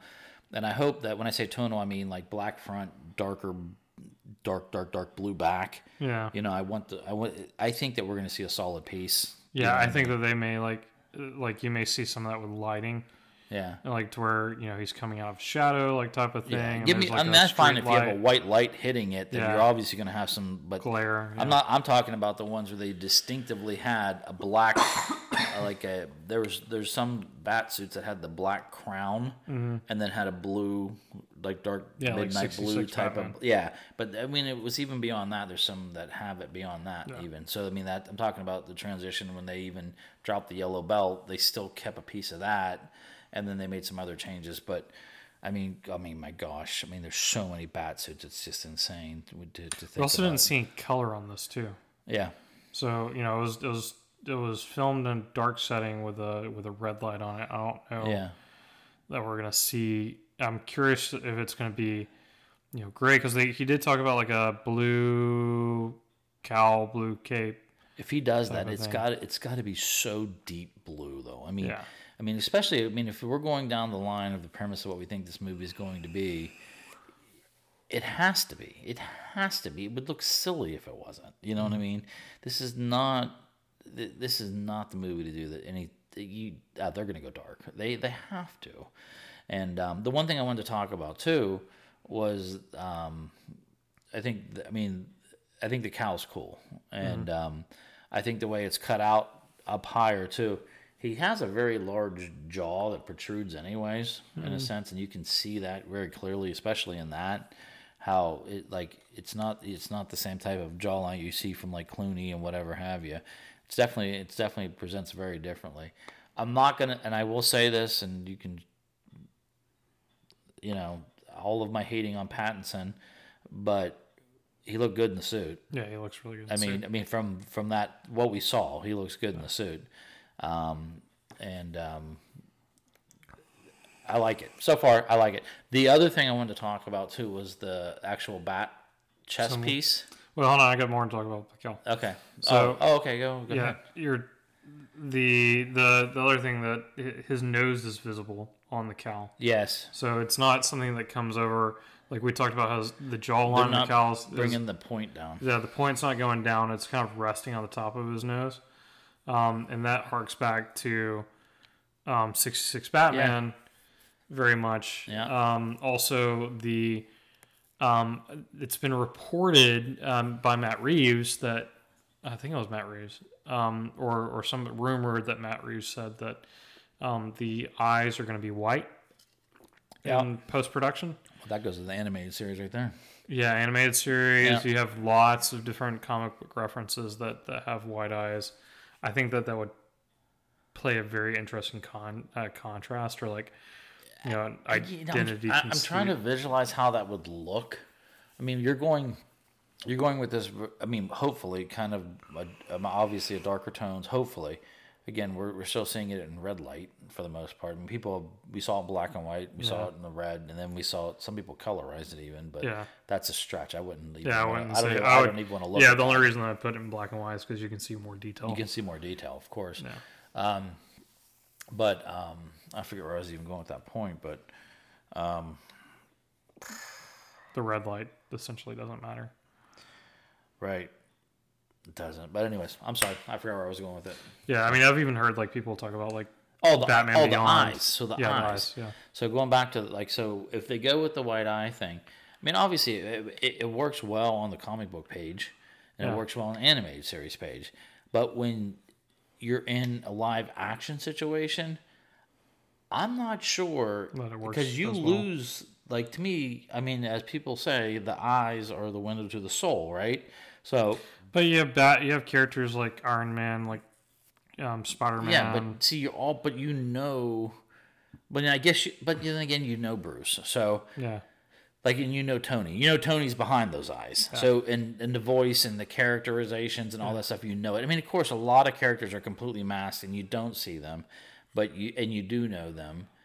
But I think in Iron Man, he has to do that. Yeah, you know what I mean? I don't know. I personally would want to see his eyes, because I do think, like I said before, I as much as I didn't want him to be Batman, and I still don't want him to be Batman, he is Batman, so I have to accept it. He's a good actor, and he has a very strong presence on screen. And his eyes, I mean, that means a lot. And especially, I mean, I don't know how much he's going to be in the suit. Hopefully a ton. But I don't know. I think you might lose a little something if you go white eyes. You feel differently? I think that if you have it, like, not as a constant thing, but, like, say for whenever he's talking, like, Jim Gordon, like, something that, like, comes down to, like, add to, like, conceal his identity. Because, I mean, like, if you look at somebody from, like, from the brim of the nose to like the bottom of the brow. If you put a mask on and I looked at your eyes and say that's Josh. Yeah. I get it. You know so I mean, the people that he has, Selena Gomez, for example, to where Selena's is obviously Catwoman, and at some point, and by the way, he knows Catwoman. Hold on one second. Casting on her, fantastic, absolutely outstanding. Outstanding choice. I like that. Yeah. I love it. Go ahead. Sorry. So he knows that she's Catwoman at some point. Just the presumption that and Oswald Cobblepot, like, he's got connections with Oswald before he starts hunting down, the Penguin. Mm-hmm. So he's got to conceal that somehow. So I think from a practical standpoint, like, it doesn't have to be something that's always on, but like something that. Well, don't get me wrong. I love the functionality of the Batsuit. So if it's something like he's going into battle and all of a sudden zip, they go down, fantastic. And then you go inside and you can see like if you get a Tony Stark type of thing or whatever. Yeah, I don't know if it'll get like that. I don't know if it'll go that, but I mean, if it's like, or if it turns into like a night vision. Infrared, that'd be all about it. But I wouldn't go white though. At that point, I would do something else, like, I don't want to say red, but maybe green or something like that. That would just like, I mean, I think there's a lot. I mean, God, we're sitting here debating eyes. Yeah. Isn't that crazy? But you know what? I agree with you though. I think that there can be something to it.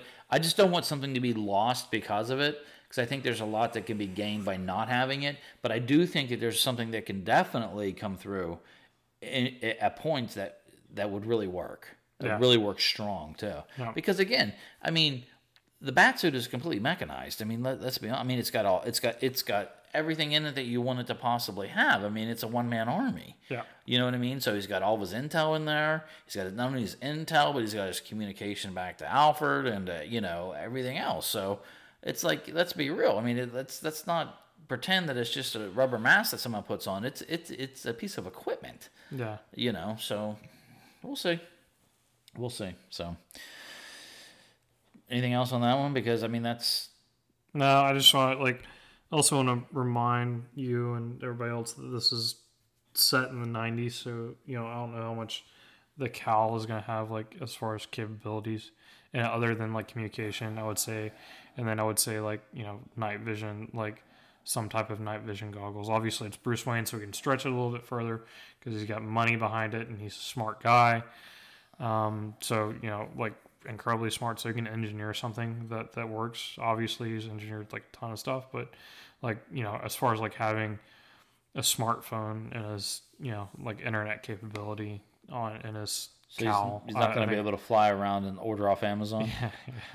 Well, I'm just saying your intel. I think you're going to have a man behind the desk type of thing. I think that's where your Alfred is going to play a huge role in this, because it's going to rely more heavily upon Alfred than what. Well, and let me switch.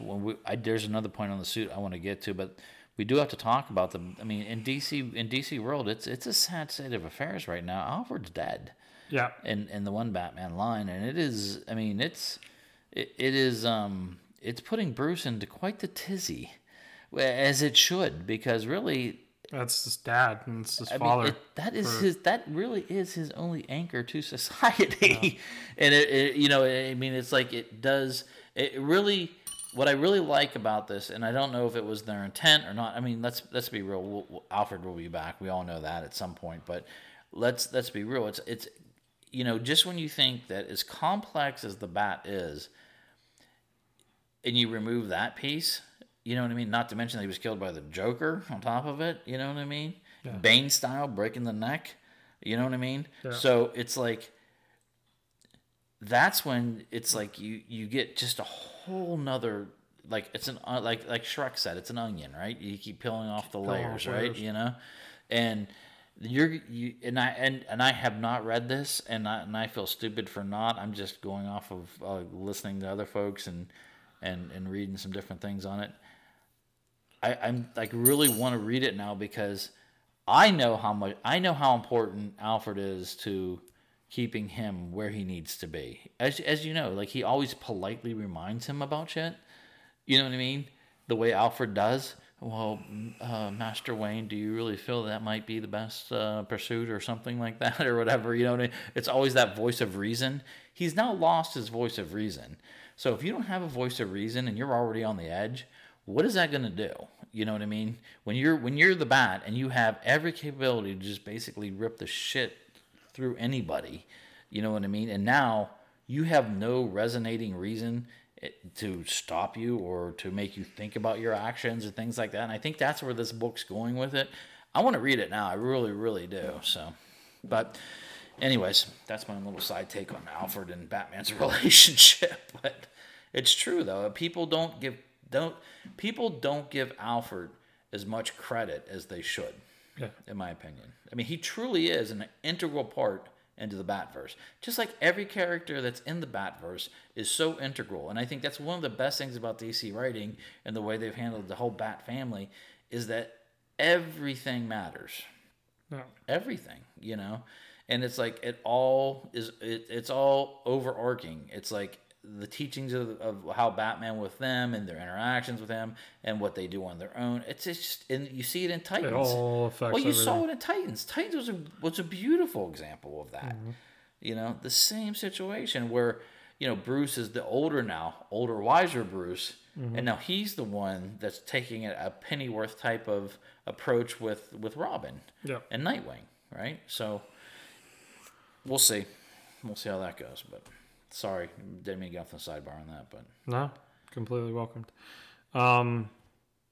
Speaking of gadgets and things that he has available to him, what are your thoughts on the bat symbol on the chest. So the chest piece. The bat symbol, that's interesting. Mm-hmm. Now, I recommend everyone watch that, pause it, take a strong look at that, because these components, like that make up the bat symbol on his chest, look very removable to me.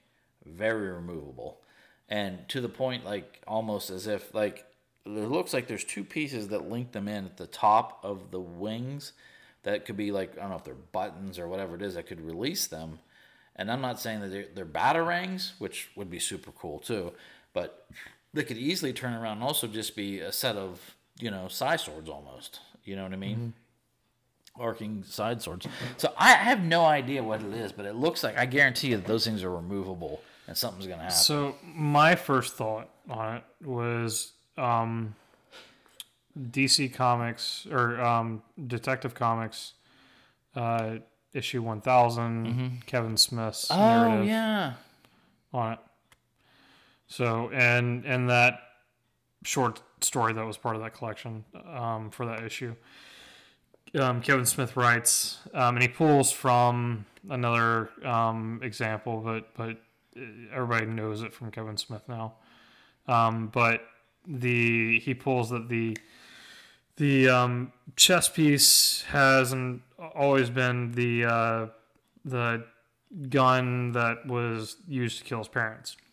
I think it's a little cheesy, honestly. Like if from a comic standpoint, after 1,000 issues to introduce that, or how many ever issues, because it wasn't obviously number one that Batman was introduced in, but right correct, yeah. To after 80 years to introduce that and say this is how it is. It kind of felt like he was pulling on some sort of like political stance, but to have that as an origin story works completely differently in my opinion.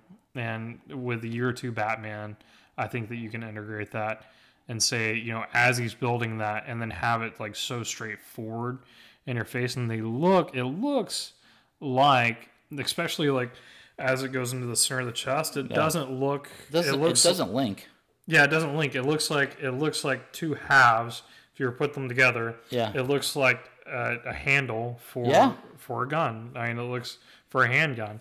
And then the rest of it kind of looks like it's been pounded out. Well, he'd never use a gun. Yeah, but I know as like saying. A piece to remind them, kind of like a symbolism type deal. Yeah, kind of like so you don't think Achilles it's shield. I don't think it's removable. I think it's more like Achilles shield, to where it's got Achilles shield. For those that don't know Greek mythology, has several symbols around it, and they're all representing about what's important to Achilles in that point, why Achilles is fighting.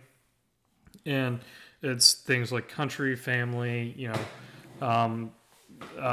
principles, things like that keep Achilles pushing every day. And I think that if Batman were to have that on his chest piece as a symbol of what brings fear to him and what he hopes brings fear to other people, but also to have something that grounds them into like this is why I'm doing it, because there are bad people that exist out here, and there are people that need protection from these bad people, and it all links back to the murder of his parents. It's a constant reminder that it's classic Batman. It's the thing that he always deals with.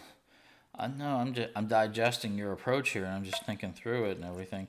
First off, I want to applaud you for tying it back to the Kevin Smith comic reference too. So that's one that, like with Kevin, I thought I tell you what I said when I read it. I was like swing and a miss, because I didn't really like that. Yeah, no, but I don't think it was his best work. But I mean, I didn't.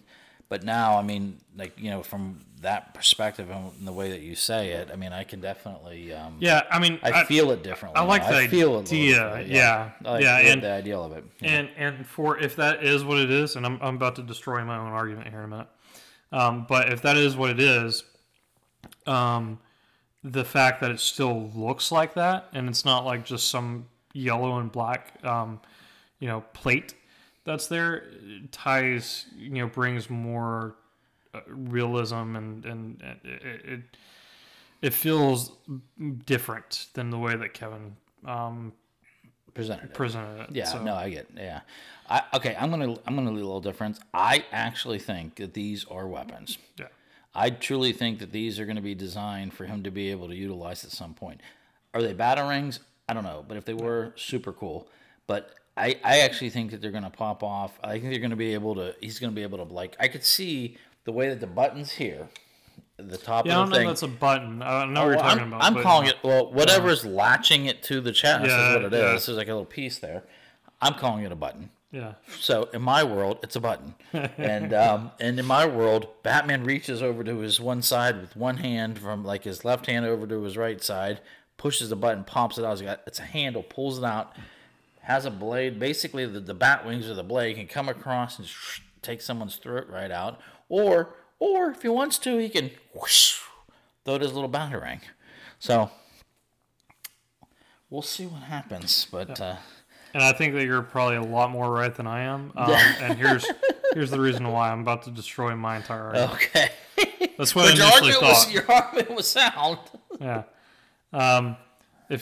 Once that we watched on the 55-inch screen here versus me watching on my phone last night and this morning, the difference, what I realized when we were watching on the big screen, is that both sides, the two separate sides that make up the bat symbol on his chest piece, have belt clips. I've never seen a gun that has belt clips on both sides. So there's got to be some utilitarian purpose for these. So hence the super ass cool weapon, whatever it might be, is there. Yeah. Okay. So good. I think it's two of them, but yeah. No, there's two. Oh, no, there's two. Definitely. There's two. But then again, there's only two because if there's more than one in it, because Batman doesn't miss. So, I mean, he might be two enemies, so he might need two. That's why there's two. Yeah, but I'm puzzled by, I think that maybe his grappling hook, too. That'd be a stretch. Because I don't know of any other reason for the belt clips to be there. Well, see, we need to see the lower waist, too, and see what he has there.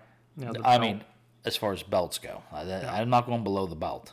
Yeah. I don't want to see what else he has below that. So. You don't want to see the cod piece? No, I'm good without getting into that. So, but no, I mean, I think it's interesting. I would like to see how they integrate, if they do, like all the other components that the bat is. So, and again, we never saw the gauntlets either. What is he wearing? What kind of gauntlets does he have? Gloves, gauntlets, or is he wearing like something else? And so I always liked. I mean, I know this is campy too, but I actually liked the little finny kind of gauntlets that would, from time to time, you would see that the bat would wear, that were kind of cool. But they're not. There's not a lot of those suits that have that. But some of them are more subtle. I'd take a more subtle one, even if it was just like not even wings so much, but if it would be just more of a beveled type of feel to it or something. But so we'll see. But I mean, as far as that goes, I mean, it's super impressive.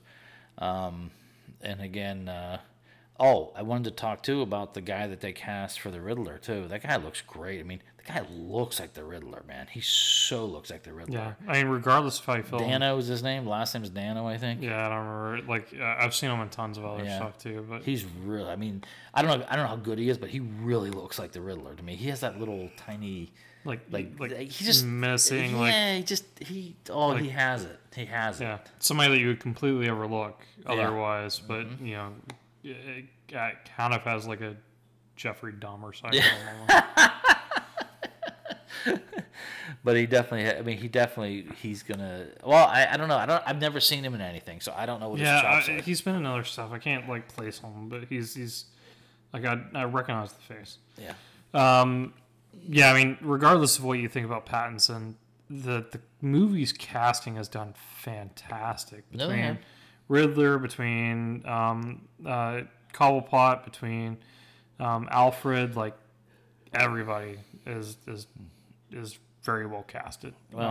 Except for where does DC hit home runs usually? It's with Batman by himself. I mean, the last three bats, great.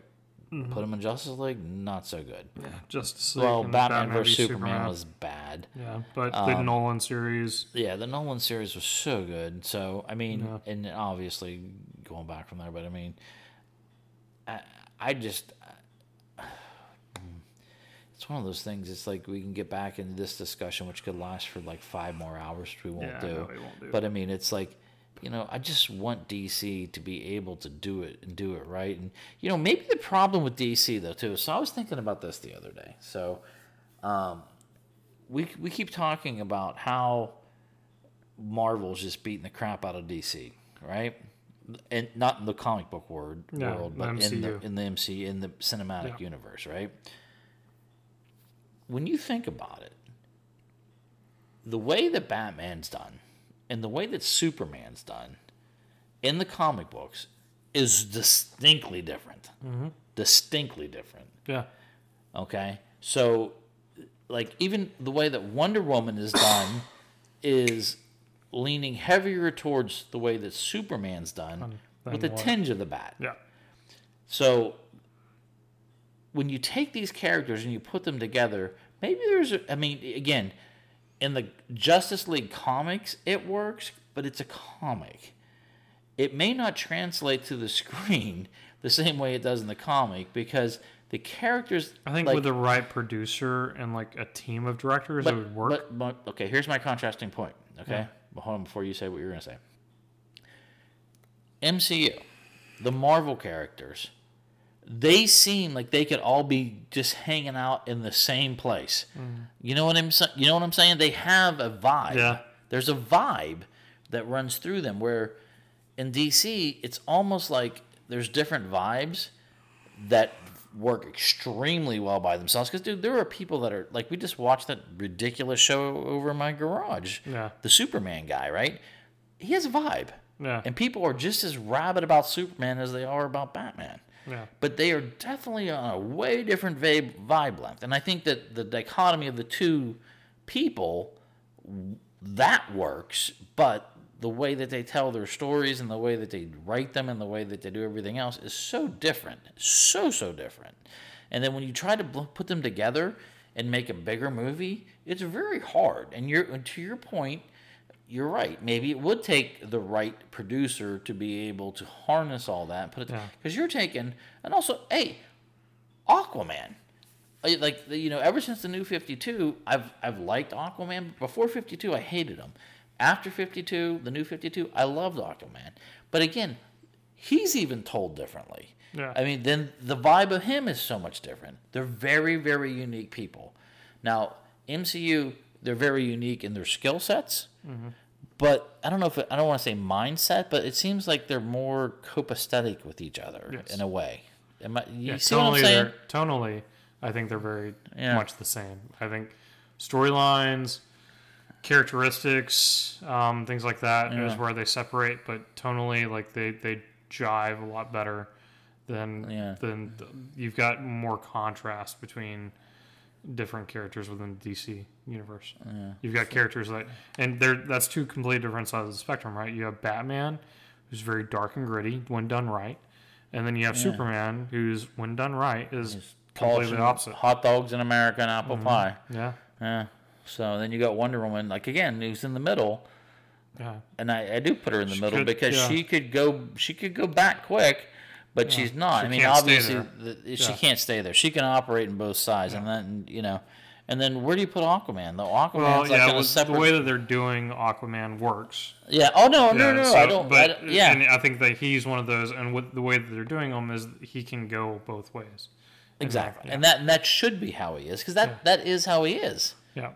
That is truly how he is. So, I don't know, but whatever. But at least you understood what I was saying. Yeah. No. I think. To use Marvel as an example again, because Marvel's kind of the staple at this point. If you look at the way that Avengers are done, the Avengers movies at this point, with Endgame, with Infinity War, it's almost as if you have Kevin Feige at the helm, but then you have people like you have the Russo brothers, which act as more producer from the standpoint that they're directing, but they're directing from like a strictly narrative piece. They have an idea as far as like we need to get from point A to point B, and these are the things that we need to hit in between. and then you have within that team you have the Taika Waititis of the world, and all these directors that have been producing these movies over time that have like tonally a picture of where their character's at, where their character's been, and where the character's going. And you don't have that within DCU. Mm-hmm. They're jumping spaces that they need to. They can't really jump. And if you can have a lighter Justice League movie, bring Batman in, have him, his section story. He's out on his own because he doesn't work. I agree with what you're saying. I know what you're going. Yeah, mm-hmm. He doesn't completely work hand in hand with Justice League as they're working in things. You can have that director. You can have the Matt Reeves jump in and say, no, we need to go and, he needs to. This is what the picture needs to look like. This is, these are the things that work for this character, and these are the things that he would do in this point. And then you drive that character mm-hmm. through that, and that way you don't have you have somewhat of a mishmash movie, but it makes sense the way that it's structured. Yeah, because let's be honest, the Batman doesn't work well with others. No. I mean, he's the only guy that keeps a dossier on everyone else he's going to take out that are his friends. Yeah. That's the truth. Oh. I mean, and to your point, I agree with you. I think you could definitely have something really strong and then bring it to an apex where they do bring everything else that they were doing in their particular, I'm going to use vibes because in their vibe lines. Yeah. And then at that point, those vibe lines, as they do what they do, all those characters do, which is no different than a comic crossover, right? Yeah. So that's what they do in a comic crossover. It's like, the guy's vibe, this, but then you get to this certain point where it makes sense that they have to be together, okay? Mm-hmm. Now, I get that when you go Justice League, we had to get away from this Pollyannish view of the Saturday morning, Justice League of America type of thing. We have to move from that. I would say that you could do it closer to that than you do a Batman film. Whenever you put all of them together in a film or in a moment like that, you go closer to that than you do. But in that movie, they're all like in that premise though. Like if you go along the lines of what I'm saying, what I just said though, it's like they're all like harmonious. They're not harmonious people. No. Yeah. They're individuals that have a common goal. Yes. But they all have very different components and different facets. But again, they're only successful when all of those components come together. Yeah.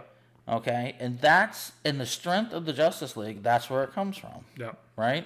So that's like something that you can glean from comics, but in a movie, it's not a buddy movie. I mean, they got to get away from being a buddy movie to being a character study and putting these characters in this thing and realizing, play Bruce the way Bruce is.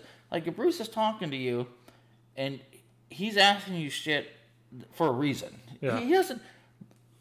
Bruce and Batman do not ask you silly questions. You know what I mean? If he's talking to you, he's getting something from you. He wants something, he needs something. He's going right back. Whatever Josh says, he's going to put in the back computer, you know what I mean? And he's going to log it. And then, you know what I mean? Superman is more, like, altruistic in a sense. So he's an ideologue. He's more idealistic or whatever. Wonder Woman is more conflicted.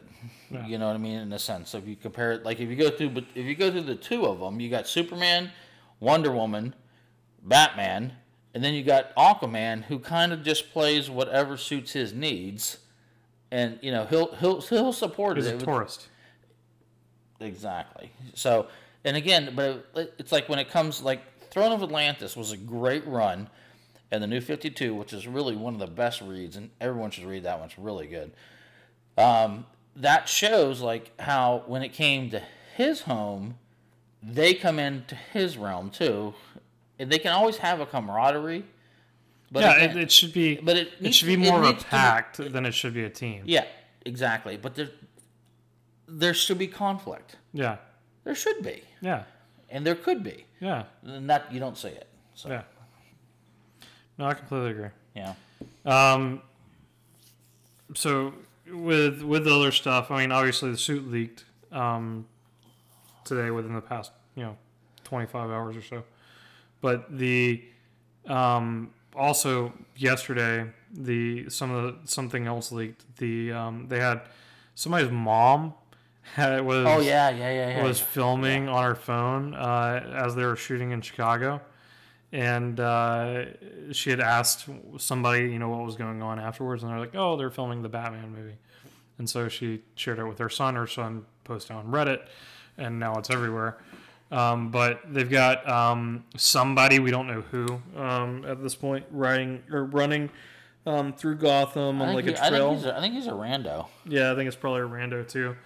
I think it's probably part of a montage to like get you up to speed on like this is the environment. The type of shit that's going down in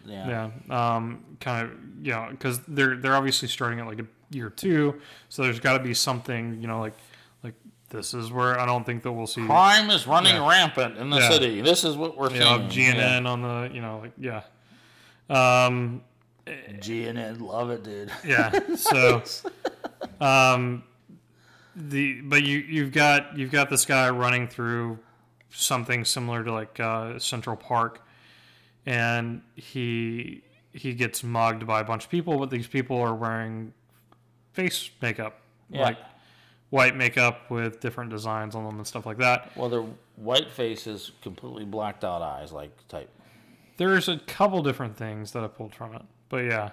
So there's one, and I'll let you kind of, we've seen this obviously in other things. I'll let you talk about like some of the other places that we've seen it, and then I'll kind of theory craft a little bit. Okay, you theory craft. So as soon as I saw it, my immediate take was back to Arkham, like the video game. So, like, all the characters in the video game mimic their bosses. Mm-hmm. Okay, so that I thought was, like all the Joker clan, they, like different ones. One guy wore, like, the guys that carried the big iron pipes, they always had like the clown nose. Yeah, similar to like Dark Knight, the Dark Knight movie, right? To where they go and bank robber movies. Same thing. So there they had the clown mask. So whatever part they were, but I think it my immediate take was I went straight back to the video game, and it went like oh, that looks just like Arkham, and all the characters would do something that made you understand that he's part of the Penguin gang, he's part of the Joker gang, he's part of the whatever gang or whoever else, So I think that to me looks like that could be the case with that. And the one thing I noticed too is that in this scene they showed the guy getting punched and then all those guys jumping on him, right? Who's the goofy dude standing in the back with the tan trench coat on that's kind of watching the show? Did you notice that? He's not involved. I didn't see that. Yeah, so there's another guy that's just kind of standing back, just kind of like lollygagging. I'm not saying it's the Joker, but I'm just saying there's a guy there that's not involved in the melee. So, maybe he's just for all that could be, he could just be the ringleader of the guys. I have no idea. So, but he's clearly not involved. Yeah, I mean, I gathered something a little bit different from it. What are you thinking? What I gathered was that the one of the guys had a smile on his face. I think they're Joker people. Yeah, I think that it's probably Joker people, and this goes back to what was rumored initially, which I think we talked about on the podcast, but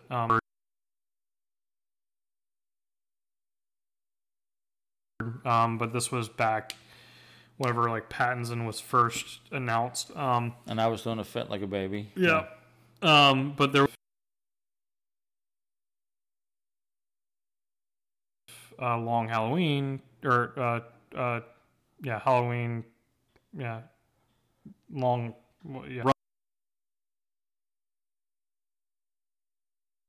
run. Joker was a part of it, but they were saying that Joker was cast as I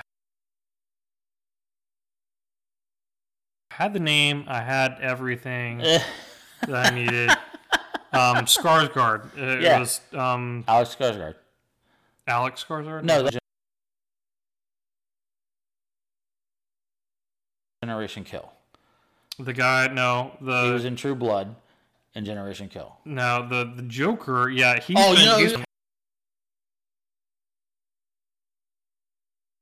Castle Rock.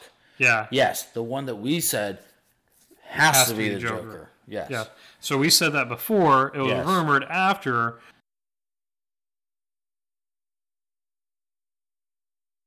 His brother's in the film. I think that I'm not putting money on it. Hold on a second. Who's in the True Blood, yeah. Okay. He's in the film most definitely. The tall blonde guy. Yeah. Okay. Yeah. They haven't announced what he's playing as, but he's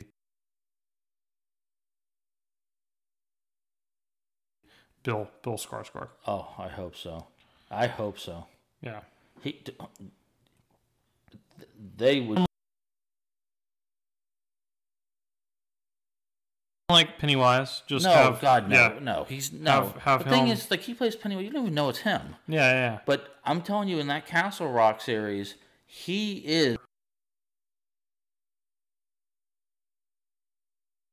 more tormented version of his character. No one can play vacant. I mean, I'm telling you what, he played vacant like he wasn't in.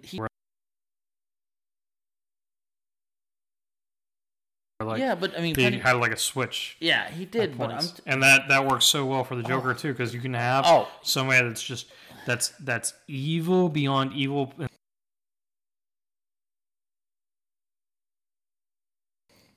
No, you're completely right. I agree with you 110%. I mean, he's if there was anyone, as much as we talk,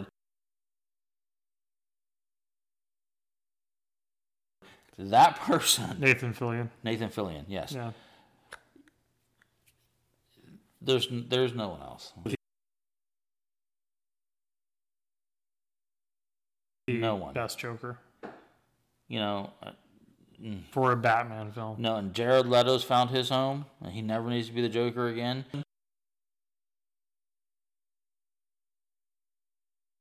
And that is it. And he can have a very long run at that, because that looks fantastic.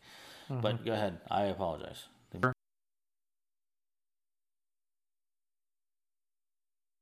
That it's a Joker gang. That they're, I think that they probably will, dude. Just because it saves a lot of time to say that Two-Face. Yeah, you've got a point of reference to say Two-Face's people wear a mask that's black and red. Yeah.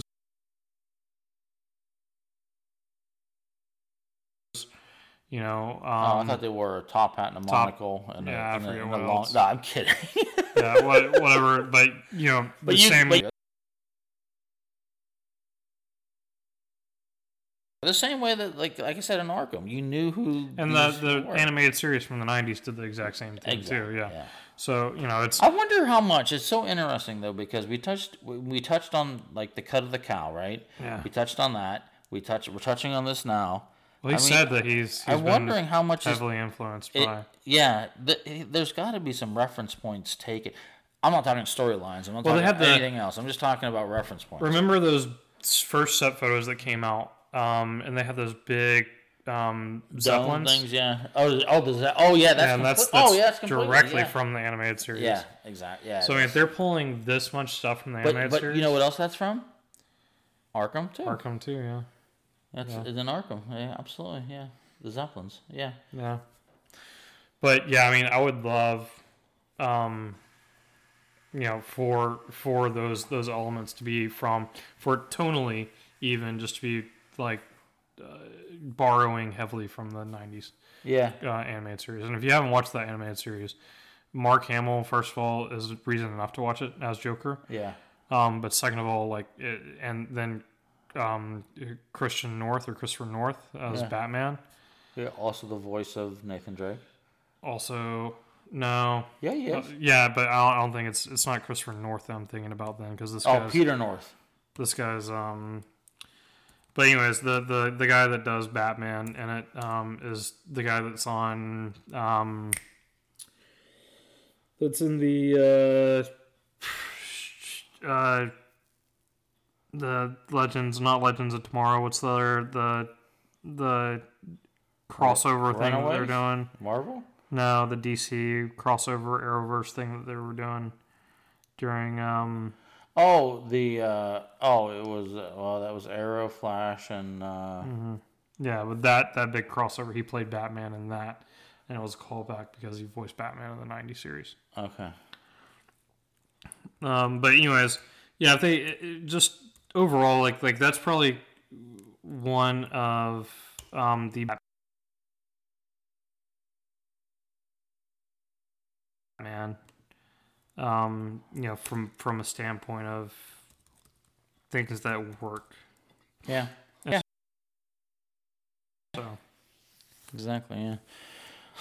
So we gave you about 45 minutes on about 30 seconds or 26 seconds of film. So.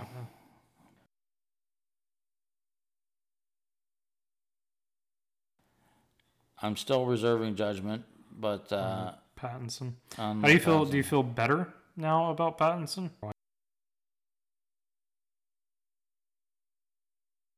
Was Batman. Kevin Conroy? That's it. That's who it was. Yeah, correctly. Peter North Peter North is the voice of Batman Nathan. on. Yeah. Yeah. Exactly. Yeah.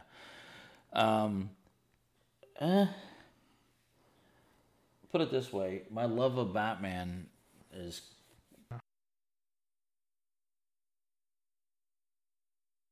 As the character, so that's where I stand. So I still just when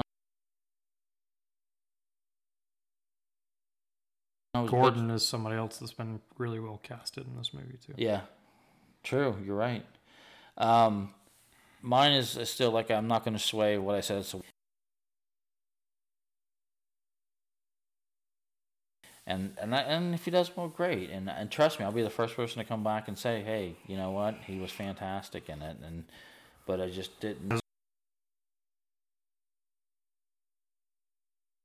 Wrong. I'm going to go Fiverr and have somebody create like a Matt is wrong or Matt was wrong song. Oh, God. Here we go. Basing a lot on a very short amount. The same thing we said about Star Wars. So yeah. So and I can't believe we went through the other than the Mandalorian's coming early. Yeah. Nothing to really report on. Yeah. Anyways, quick selfless plug. My wife has started up a new thing. And doing like a mommy's thing. If you have kids and you're interested in new things for your kids, whether it's crafts or activities or other things that kids enjoy nowadays, she's got a new social group called the Noisy Playroom, where she and one of our neighbors that lives on the other side of Matt does a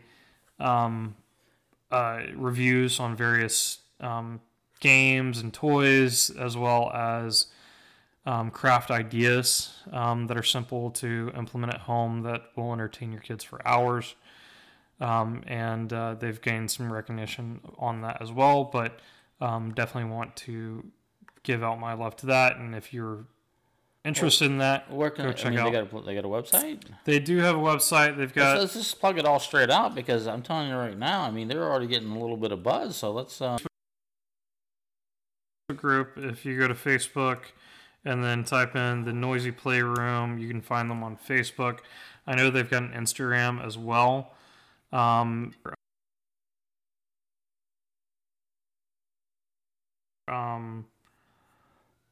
Well, first off, we have to realize, too, that Josh's wife and my neighbor's wife and my wife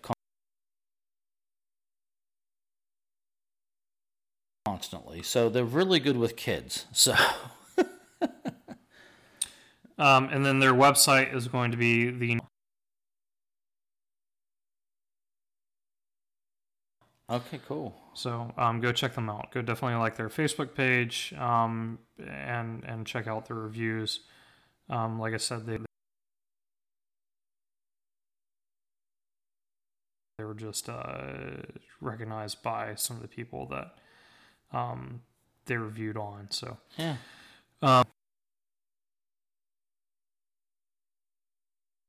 Here in the near future, but if that's something that you're into. If you're into the podcast and you've stuck around this long, make sure that you're distributed. And if you want to follow us on Facebook, we've got a Facebook page there. We've got our Twitter. If you want to send us an email, brand new, we have Josh at nerdforcepodcast.com and Matt at nerdforcepodcast.com. And I will answer every back.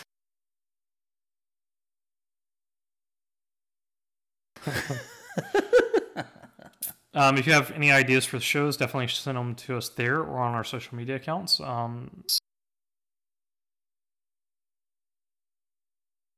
Has been the Nerd Force Podcast.